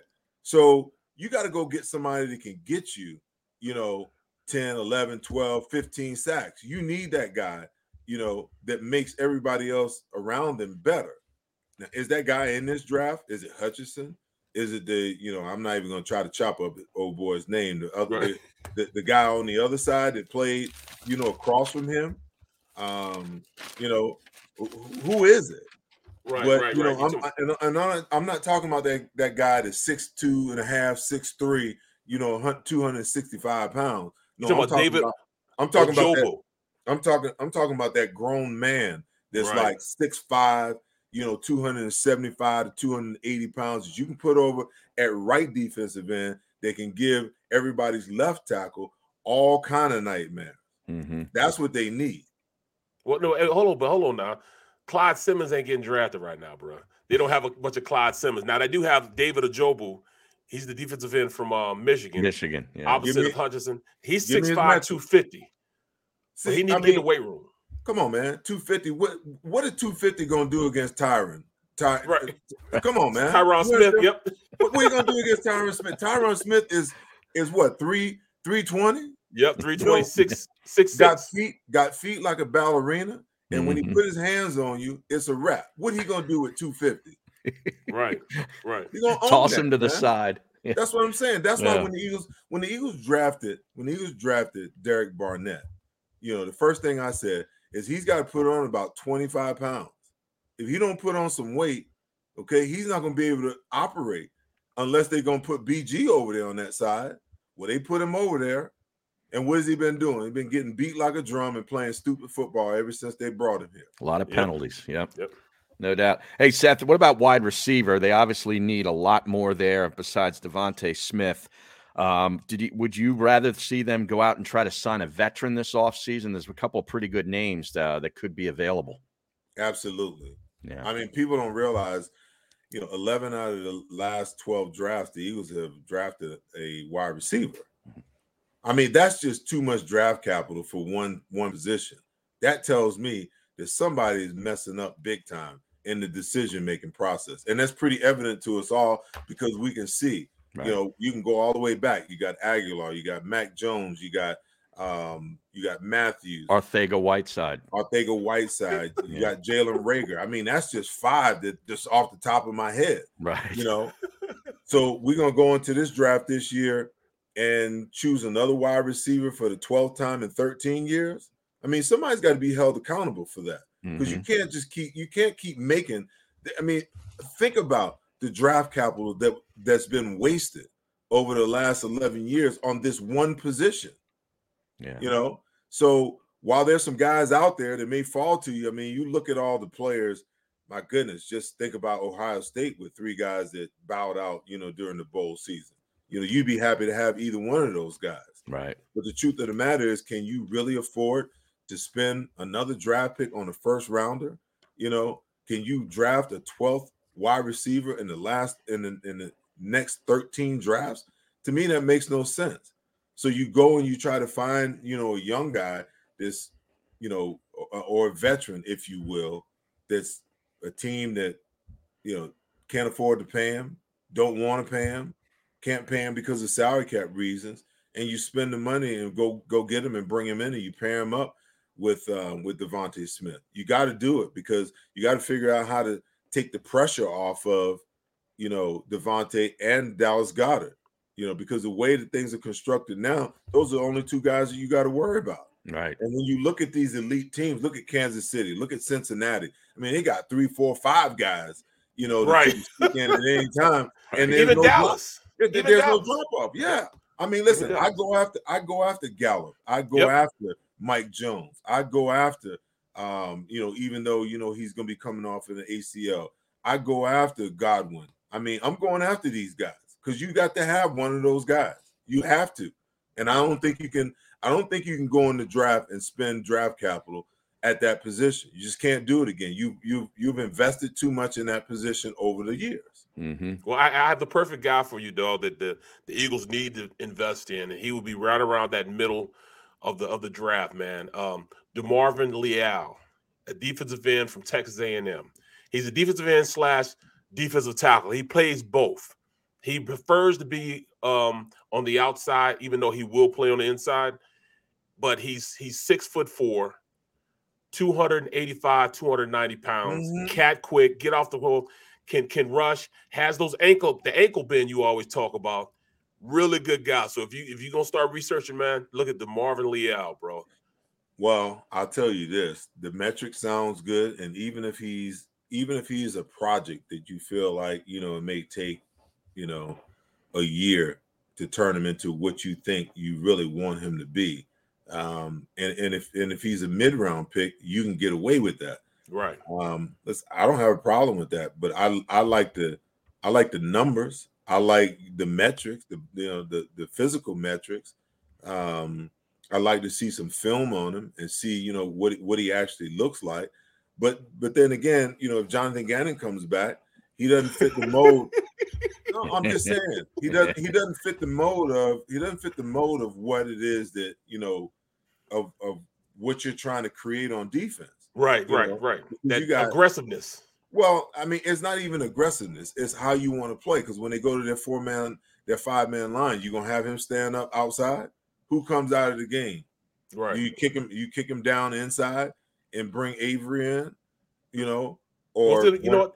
The stream doesn't necessarily know, what I'm talking about, but Seth is a firm believer that you take on as a player, you take on the demeanor of your coach on how he calls the game. You take on that demeanor, and Gannon just doesn't fit the mold that he feels as though is an aggressive type of guy. So can you expound upon that before you leave? Listen, how can you be aggressive if the mindset of your coaches is passive? Mm-hmm. I mean, when Buddy would call it, I mean, Buddy was aggressive. He wasn't just aggressive when it came to calling defenses. He was aggressive in practice. I mean, he'd get in your ass in practice. I mean, he jumped down your throat in practice. So for me, Philly was the perfect place to be at the time when I got there, because by nature I was already aggressive. So to have a coach like that, I mean, he could talk about me. He can talk about me in the media. It didn't bother me, because I knew what he was doing, and all it did was just lit the fire to the fuel. So when he would call a blitz, oh man, I was drooling down my face mask because okay, now we can get after some things, and even if I wasn't the guy that was going on the blitz, if I had one-on-one coverage on the tight end or back, or for some strange reason I got found myself split out on the guy in the slot, I'm like, I took it personal. Well, this is my dude. Everybody else can get a ball, but this dude ain't catching a damn thing. I'm gonna lock this dude up. So that's the kind of mentality that you create when the defensive coordinator is aggressive. But you take a guy like Darius Slay, for instance, that little period, during the year where he got really hot, had the interceptions, the pick six. If you look at how they played defense during that time, because they were playing against the Sisters of the Poor. So Jonathan Gannon wasn't afraid. He wasn't afraid of, getting guys up and being aggressive and calling some blitzes. Right. So what happened? Darius Slay just, had a 3 or 4 game stint where he was just on fire. Yeah. And then all of a sudden you start, he got passive again, or early in the year. So you take a guy like that who really wants to be aggressive in situations where he can be aggressive. In his mind, he's thinking, oh, I don't want to get beat over the top. So he plays off and he plays soft, So you can't necessarily blame the player when the mentality is set by the defensive coordinator or the offensive coordinator or the head coach, So my thing is, if you're not going to empower your players to be aggressive, then what the hell's the point? Because you can play. There are situations where you play bend but don't break. When you got a 20-point lead, you can play bend but don't break. But when the game is on the line, I don't care whether you have confidence in just Darius Slay and Avonte Maddox. Well, you got to tell Steven Nelson, hey, drop him. I'm talking about the same ones that Nick Sirianni was talking about, the same ones that Devontae Smith was carrying after that damn that touchdown. Drop him, dude. Okay, and you got to get out there and shut that guy down. I need you for one play. Conjure it up, find whatever you got to find, go see the wizard, whatever it is. But I need you to stand up out here, because there comes a point in time in every single game that's the case, Right. So that's what I'm talking about. I mean, if you call it passively, then you make your players passive. The Right. more aggressively you call it, okay. Now this is assuming that you got a bunch of dogs on your defense. Okay. If you got a couple of cats over there, then yeah, you better be a little more passive. But if you got some dogs, then you gotta that dog mentality that Nick Sirianni be talking about. Right. You got to empower those guys to embody that dog mentality. And that's by being aggressive. Yep. Not even cats either. Some of them are declawed cats, Seth. And one last thing. Barrett tells the story about how Kansas State won the recruiting battle for his services in college football. The Stream and I both want to know, how did UTEP win Seth Joyner? Oh, my gosh. Are you kidding me? Listen, man, my senior year, and first of all, I grew up in New York. And back then, New York was a basketball state, But at 6'2.5", 195 pounds, I knew I wasn't going to college to play no damn basketball, Plus, football was just my thing. There wasn't a whole lot of colleges that came knocking. I visited Syracuse and McPherson, suggested that I go to a prep school for a year. The same prep school that year closed up that October of my freshman year. So that would have been a disaster. Junior college, was an option, but there was a junior college coach over in Westchester, New York, that was recruiting me, and he got the offensive line / assistant head coach job down at UTEP, and he stayed in contact with me. And as we got through the spring, I wasn't getting any offers. Nothing seemed to be concrete. He called me. He was like, "Hey, listen, you can walk on down here with an opportunity, we're building something here." And I didn't have anything. So I was like, "Oh, well, let's go." So I went down to El Paso, never having, visited or seen it. And when I was landing there, I almost cried because there was no trees, no grass, no nothing. I'm like, where is this godforsaken that I've committed myself to going? But honestly, it was the best place for me to be because I was a little wild coming out of college. I could have walked on. My high school coach went to the University of Miami. He said, if you want to walk on down there, I can make that happen. But Miami was on probation at the time. And I always say, God puts you where you need to be, not where you want to be. Because if I would have went to Miami, y'all would have never heard of me. Okay. The best thing that happened for me was for me to go to El Paso because there was nothing to do. Right. School and football. That was no trouble to get into. For the first time in my life, I started lifting weights. My freshman year, I wound up starting 6 games at inside linebacker at 195 pounds. That offseason, I went from 195 to 215. They moved me to outside backers, the best year I had. That's what confused the hell out of everybody when the draft came around because they didn't know whether to play me inside or outside. My junior year, I went from 215 to 235. And when the Eagles drafted me in the 8th round, I was 255 pounds of stone hard muscle. I came in and Buddy was like, you got to get down to like 240. I'm like, how in the hell am I going to do that? But that's the story, man. That's how I wound up in El Paso, Texas. It's a great story. So all those young cats out there, sometimes, listen, you don't have to go to a big school to get there. It's nice to go to a big school and get recruited and get all the attention and be on TV. But if you can play football, they're going to find you, so just get in where you fit in, do what you got to do, work hard. The opportunity is there. That's awesome. Thanks for telling that story, and thanks for all the great insights, Seth. We appreciate it. You got it, gents. Follow him on Instagram at Seth Joyner Show and the Seth Joyner Show on YouTube every Tuesday night. And he's also on Twitter at Seth Joyner. Thanks for hooking that up, Barrett. We'll be back in 3. Go for the midnight dares. Go for the memories. Go for the view that goes on forever. Go for the bubbles in your bathtub and in your drink. Go to bed whenever you want. Or don't. Go for him. Go for her. Go for the win. Go to Ocean Casino Resort. Book your trip at theoceanac.com. At Stateside Vodka, every new customer gets the world's best rocks glass. Free.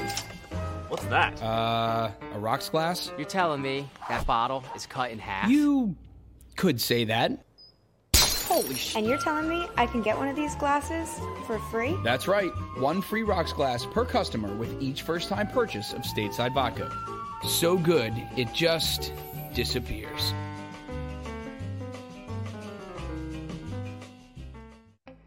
As a hardworking American, you've never experienced how tough life can be until now. A catastrophic injury while working on the job. A personal injury from someone else's negligence. Turned away by other law firms in the region who didn't bother to learn your story. It's time to meet the Fritz & Bianculli Law Firm and managing partner Brian Fritz. Badly injured? Call the Fritz & Bianculli Law Firm. Find out why they say, "We got this."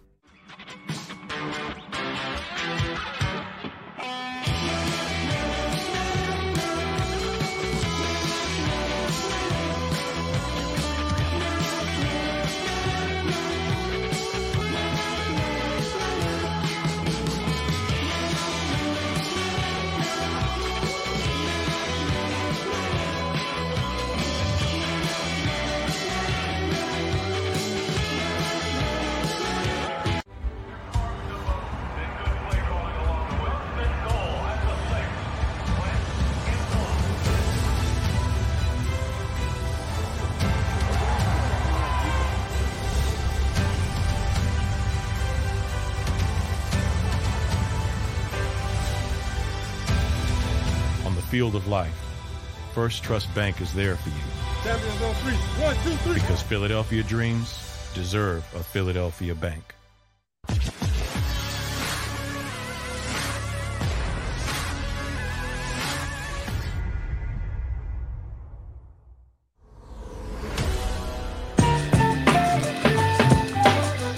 All right, welcome back. Final segment.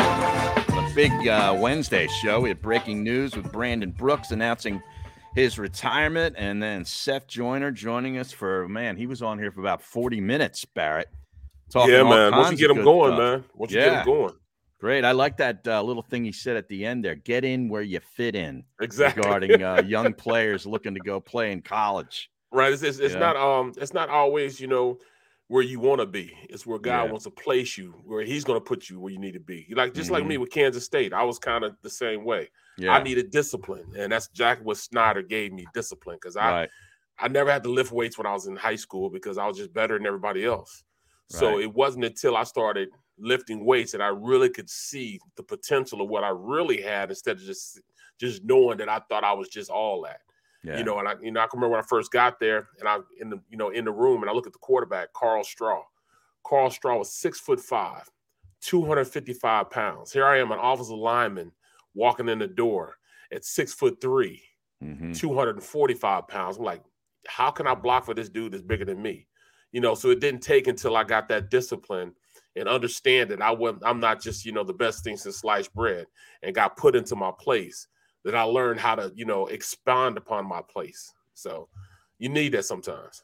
Yeah. I mean, it was like me. I wanted to go to UCLA. The old man's like, no way. You're going to Shippensburg. Swear to God. Exactly. That's where I was dead set on going. UCLA, huh? Yeah. Back before California got crazy. Right. Yeah. But wow. No, that was great stuff, man. He's he speaks the truth, and the Eagles don't want to hear it sometimes. No, they don't. Hence, that's why I'll get invited to stuff, and he won't get invited to stuff. Right. You know what I'm saying? Right. And at the time, you also have to understand this, that I was actually the first draft class that the owner had. Me, Bobby Taylor, Mike Mamula. We were his first draft class. He had so Lurie's first class, huh? Yeah, so we were his first class. I was his first offensive lineman he ever drafted. Bobby Taylor was his first DB. Mike Mamula was his first draft pick ever. So, I tend to have a little more leniency than Seth does because Seth wasn't under his regime. Right. So they don't always invite him to play in the reindeer games. You know what I'm saying? Yeah. But, it still doesn't change his point of view and what he wants, his opinion. He's going to give his opinion whether you like it or not. Right. And that's what's good about Seth. You always know where you come in with Seth. He's not going to sugarcoat it. You know where he's at when it comes to you. And you can only respect that. You can only respect that. Yeah, like your mom would say. He tells it like it is. Right, exactly. That's what mom says about you all the time. I like Harry. He doesn't sugarcoat anything. If that's what he's thinking, he's going to say it. Sugar's bad for you. I keep trying to tell you. Why would I sugarcoat things when sugar is the enemy, Barrett? Right. Yeah. John Dickerson says Harry saw The Sure Thing, and that's why he wanted to go to UCLA. I guess that's a movie. Is that from the 80s? I got to look that up. I've never seen it. I'm not as sure of that, but I'll take John Dickerson's word for it. But you were talking about Byron Leftwich a little earlier. Adam Schefter tweeted an hour ago that the Jags continue talking with Byron Leftwich and Colts defensive coordinator Matt Eberflus, amongst others, but are not close to a deal with anyone at this time, per sources. Jags still haven't decided which way they'll go. Organization still going through the process and figuring it out. So I guess that's to kind of tamp down some of these other little reports that are saying that they're close to working out all the details with Byron Leftwich. Isn't that interesting? Yeah, that is. I mean, I thought it was a foregone conclusion, but evidently it's not. So let me see who reported that. Well, I'm looking at, let's see, who's this guy? Rick Stroud is a Bucs NFL Tampa Bay Times reporter, blue checkmark guy, said, hearing that there's still some items left to clear up contractually, but both Leftwich and Jacksonville are trying to finalize an agreement to make him the next head coach. Now, that was 2 hours ago. Mm-hmm. So who knows what changes? You know, maybe the source inside the organization is like getting to Adam, say, hey, can you put something out there to kind of, quiet things down a little bit, Well, this guy I got the information from is Demetrius Harvey. He's a blue check guy. He's the deputy editor of SI All Gators. So he's a college guy, covering Gators athletics, and beat writer covering Jaguars. Oh, beat writer covering Jaguars and Big Cat Country. Mm. Okay, so he was saying he's the one that said that about Jacksonville. He says, I see that Demetrius Harvey. I just see that tweet now. Yeah. Can confirm Jaguars expect to hire Buccaneers OC Byron Leftwich as their next head coach per multiple sources. Yeah. Now, I don't know who this guy is. Dilla? No, there's another guy at Barstool Sports. He's got on his bio, but he goes by Uncle Chaps, and he's got a blue check mark. And he said the Jaguars hire former first-round pick of the Jags, Byron Leftwich, as their new. He's reporting that they've hired him. Right. So this is great, and he's got a blue check mark.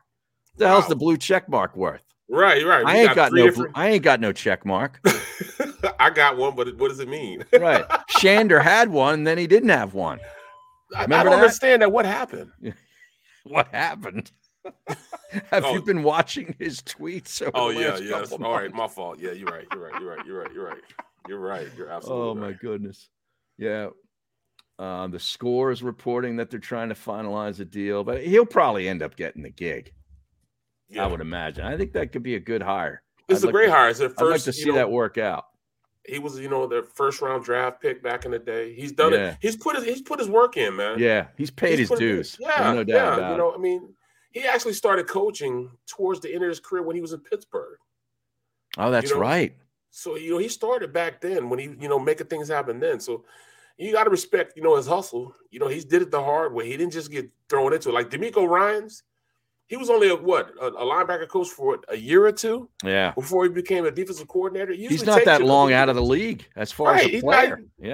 He isn't even eligible to be Hall of Fame guy. Right. Right. Now, McMullen tweeted here that Brandon Brooks will go down as one of the best Eagles free agent signings ever. A three-time Pro Bowl selection and a Super Bowl champ who was the best in the NFL at his position during the height of his career. Yes. Yeah, I think it's hard to argue with that. No, it's worse. I mean, him and John, Big John. Right. Were great acquisitions. John Runyon, yeah. John Runyon, yeah. Well, all you gotta do is say Big John. Y'all know who John Runyon is. Right. Big John. Big John. There's an old song from, I think, like the early to mid 60s. You never don't mess with Big John. Oh, Big John. A big bad John. You remember that? You know that song? That sound like that's on Ponderosa. You remember that show, Ponderosa? Yeah. That Western back in the day, Uh-huh. Ponderosa. Yeah, and the Bonanza. Bonanza was the name of the show. Yeah, and the ranch was called the band's Ponderosa. called Ponderosa. Right, Yeah, right. You're right, Bonanza. Yeah, Hoss was on that show. Yeah. Hoss. Hoss. You call somebody Hoss, man. That's great. Bro, you call somebody Hoss, you know he can mix it up, man. Exactly. If I'm going to a bar and I actually do, what's your name, man? Right. If he say Hoss, Yeah. I'm tending to leave that conversation alone and not even mess with him, bro. Exactly. Michael Bradley, who we love, called John Gonzalez Hoss in an argument. A verbal just spat on the radio. It was legendary from back in the old station. No, he did. He called him Hoss. He hossed him. Oh, we referred to it, for like weeks afterwards. Me and Bruno, hey, you hossed him. It's an adjective now, huh? Yes. Yeah. Big Bad John by Jimmy Dean back in 1961. Oh man. Every morning at the mine, you could see him arrive. He stood 6'6" and weighed 245. Kind of broad at the shoulder and narrow at the hip. And everybody knew you didn't give no lip to Big John. Big John. Big Bad John. That's great. So you ain't getting this on any of these other YouTube shows. Right. Where you gonna get this, man? Yeah. Where's my boy on here, like from yesterday, saying all you do is talk about yourself and all this crap? This is more entertaining, huh? See, he's not here. Yeah. How could he miss today? Right, he had Seth on. You got to come back. You got to come back, man. Well, that's the benefit, though, of he can just go to the YouTube channel and pull it up. Xander will carve that whole Seth thing up and put it out there on its own. Put the notifications out there. Yeah. I mean, I told you last night, hey, we got Seth. It took him a little long, you know what I'm saying? But hey, that's all right. You delivered. You're like the postman, man. You always deliver. Right.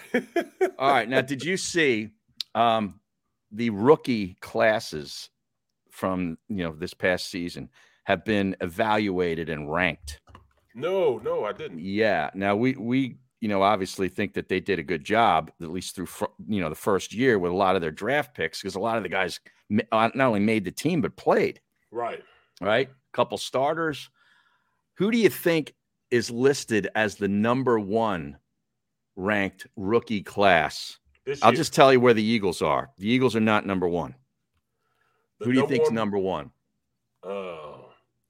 The number one ranked rookie class would have to be. Would it be Dallas? No. In fact, I want to see where they came in. Dallas. I'm just saying because of Micah Parsons. Right. Yeah, that would be a logical choice. Right. But I will tell you that the Eagles came in higher than Dallas. Wow. Yes. Dallas came in 12th. They came in 12th? Yes. Micah Parsons had a defensive player of the year kind of season. They called it Osa Odigizua. Came in very well with rookies. Best value pick was still Parsons. But they listed them 12th. The Eagles are ahead of them. The Eagles. You know who I think it is? Who? I think it's the Raiders. The Raiders are up there. I will tell you that. Just because the offensive line, receiver played a lot, Raiders came in 4th. Okay. Yeah. Trayvon Moehrig and Nate Hobbs on the defense. Leatherwood, of course, you're referring to the lineman. Yep. Yeah. From Alabama. Number one is New England. Duh. You're right. Quarterback. Yeah. Offensive lineman. They had a defensive lineman. Christian Barmore, the kid from Alabama that came from Philadelphia. That's right. Yeah. Ramonde Stevenson, the running back. Mac Jones, of course. So they listed them as number one. The Houston Texans came in 2nd. Well, yeah, they had the quarterback too. Yeah, Davis Mills. Right. They also had a Brevin Jordan, the tight end, 5th round pick. They liked his production. And Nico Collins, wide receiver. I don't know about the Houston Texans being that high, though. Well, that's just because we think they're horrible. We think they're bad. Yeah. The Chiefs came in third. Who did Your guy Bolton, Nick Bolton. Nick Bolton, the linebacker. Yep. Bald. He balled out. They and had Creed 2 rookies. Humphrey. The center. Yeah. From Oklahoma. Who you loved. Yes. And then the guard too. Which guy would that be? Trey Smith? Yes. He was a 6th round pick. He played a lot. I mean, he started. Yeah. So you're right. You're right. They listed him. Then the Raiders, and then the Browns are 5th. Oh, they just sucked. They had to play. I love that. To play. Yeah. But 6th was Detroit with Penei Sewell. Yep. Melifonwu, I think, from Syracuse, they like too, right? The cornerback, and Amon Ra St. Brown. The receiver? Yeah, the receiver. Yep. From USC. Yep. Miami came in 7th. Waddle. Yeah, he made an impact. Jalen Phillips, defensive end. From Miami. Yep. Correct. He came in and balled out. Yeah. Javon Holland, a safety. I don't remember Holland. From Oregon. Mm-hmm. And then the Chargers came in 8th. Rashawn Slater was a monster. That offensive line. I think he made it to the Pro Bowl. From Northwestern. He's a stud. Yeah, he is. Asante Samuel Jr. Cornerback from Florida State. Yep. Right. And let's see. Who else? Well, just Slater alone, man. Slater, I think he made it to the Pro Bowl this year. So yeah, that alone puts him up there. And then the Eagles came in 9th. I mean, you think about I think they got slighted a little bit. Devontae Smith and Landon Dickerson are starters and serious contributors. And Milton Williams played his ass off. For the majority of the year, too, yes. Right. I mean, you added Gainwell as the 5th round pick. Yep. I mean, he could have gotten a little bit more run, if you ask me, but he did some nice things. And Zach McPherson, even at the end of the year, impressed you. Yes, right? I mean, he shut down CD Lamb the second half of the game. Yeah. So they ranked them 9th, and then Denver rounded out the top 10. Pat Surtain. He started corner. He had a great year. The running back had a great year also. Yeah, the kid from North Carolina, Javonte Williams, right? Yep. Yeah. So I thought that was kind of interesting too. I thought the Eagles should have been ranked a little bit higher though, but maybe I'm biased. Yeah. And people are putting up the Bengals up here. Well, yeah, because you would think, but they didn't. Well, let's see, where did they have the Bengals? Well, they got at the receiver, Chase. Right. Yeah, I mean Burrow's in his 2nd year. Yep, but it'd be Jamar Chase. Anybody on that defensive front? Yeah, I'm thinking one of the defensive linemen. Right. I tell you, I like that Reader guy. Mm-hmm. He had a big time game against Tennessee. Jamar Chase, and who else would have been big for them? Oh, the kicker. Oh, that's right. That Evan McPherson, that guy that nailed the game winner and a couple big kicks against Tennessee. Yeah. They drafted him in the 5th round. Wow. Yeah. So, all right. I thought that was kind of interesting. All right, we'll pick back up tomorrow. I think we got Mikey Mulls coming on tomorrow, don't we? I think we do. Let me. I gotta see. make sure he's got the babysitter locked in. Oh, that's right. That's right. What? He doesn't want to come on like Aton and put the baby right on his knee. Right. Come on, man. Like my captain used to say, "Why is he breastfeeding again?" Oh, that's too much. All right, we appreciate everybody. Little Teddy, man. I love Teddy, man. Yeah, of course. Absolutely. Teddy was my dude, man. I wonder how big he's gotten now. I know. It doesn't take long. But everybody appreciate you checking in.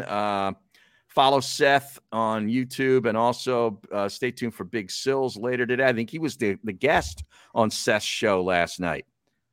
Big Sills and he doing a home and home, Barrett. What do you think of that? Yep. Yeah.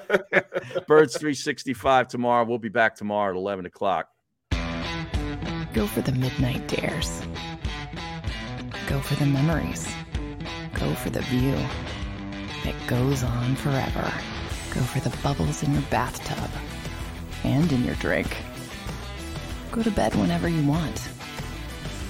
Or don't. Go for him. Go for her.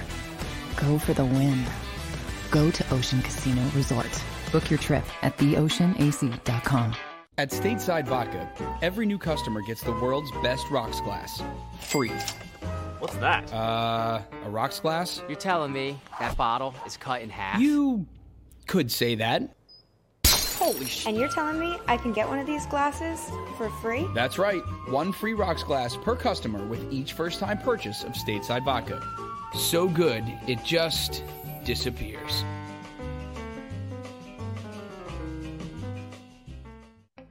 As a hardworking American, you've never experienced how tough life can be until now. A catastrophic injury while working on the job. A personal injury from someone else's negligence. Turned away by other law firms in the region who didn't bother to learn your story.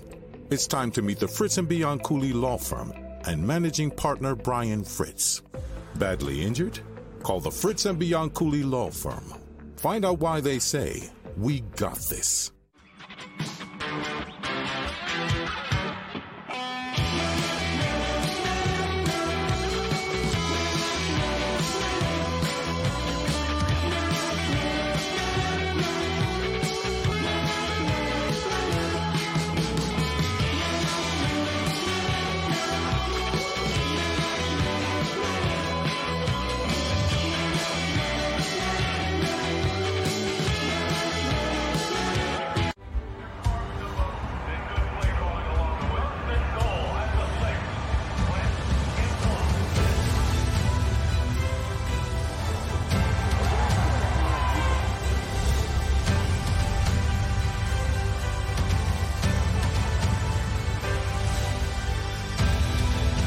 Field of life, First Trust Bank is there for you. Champions on 3. 1, 2, 3. Because Philadelphia dreams deserve a Philadelphia bank.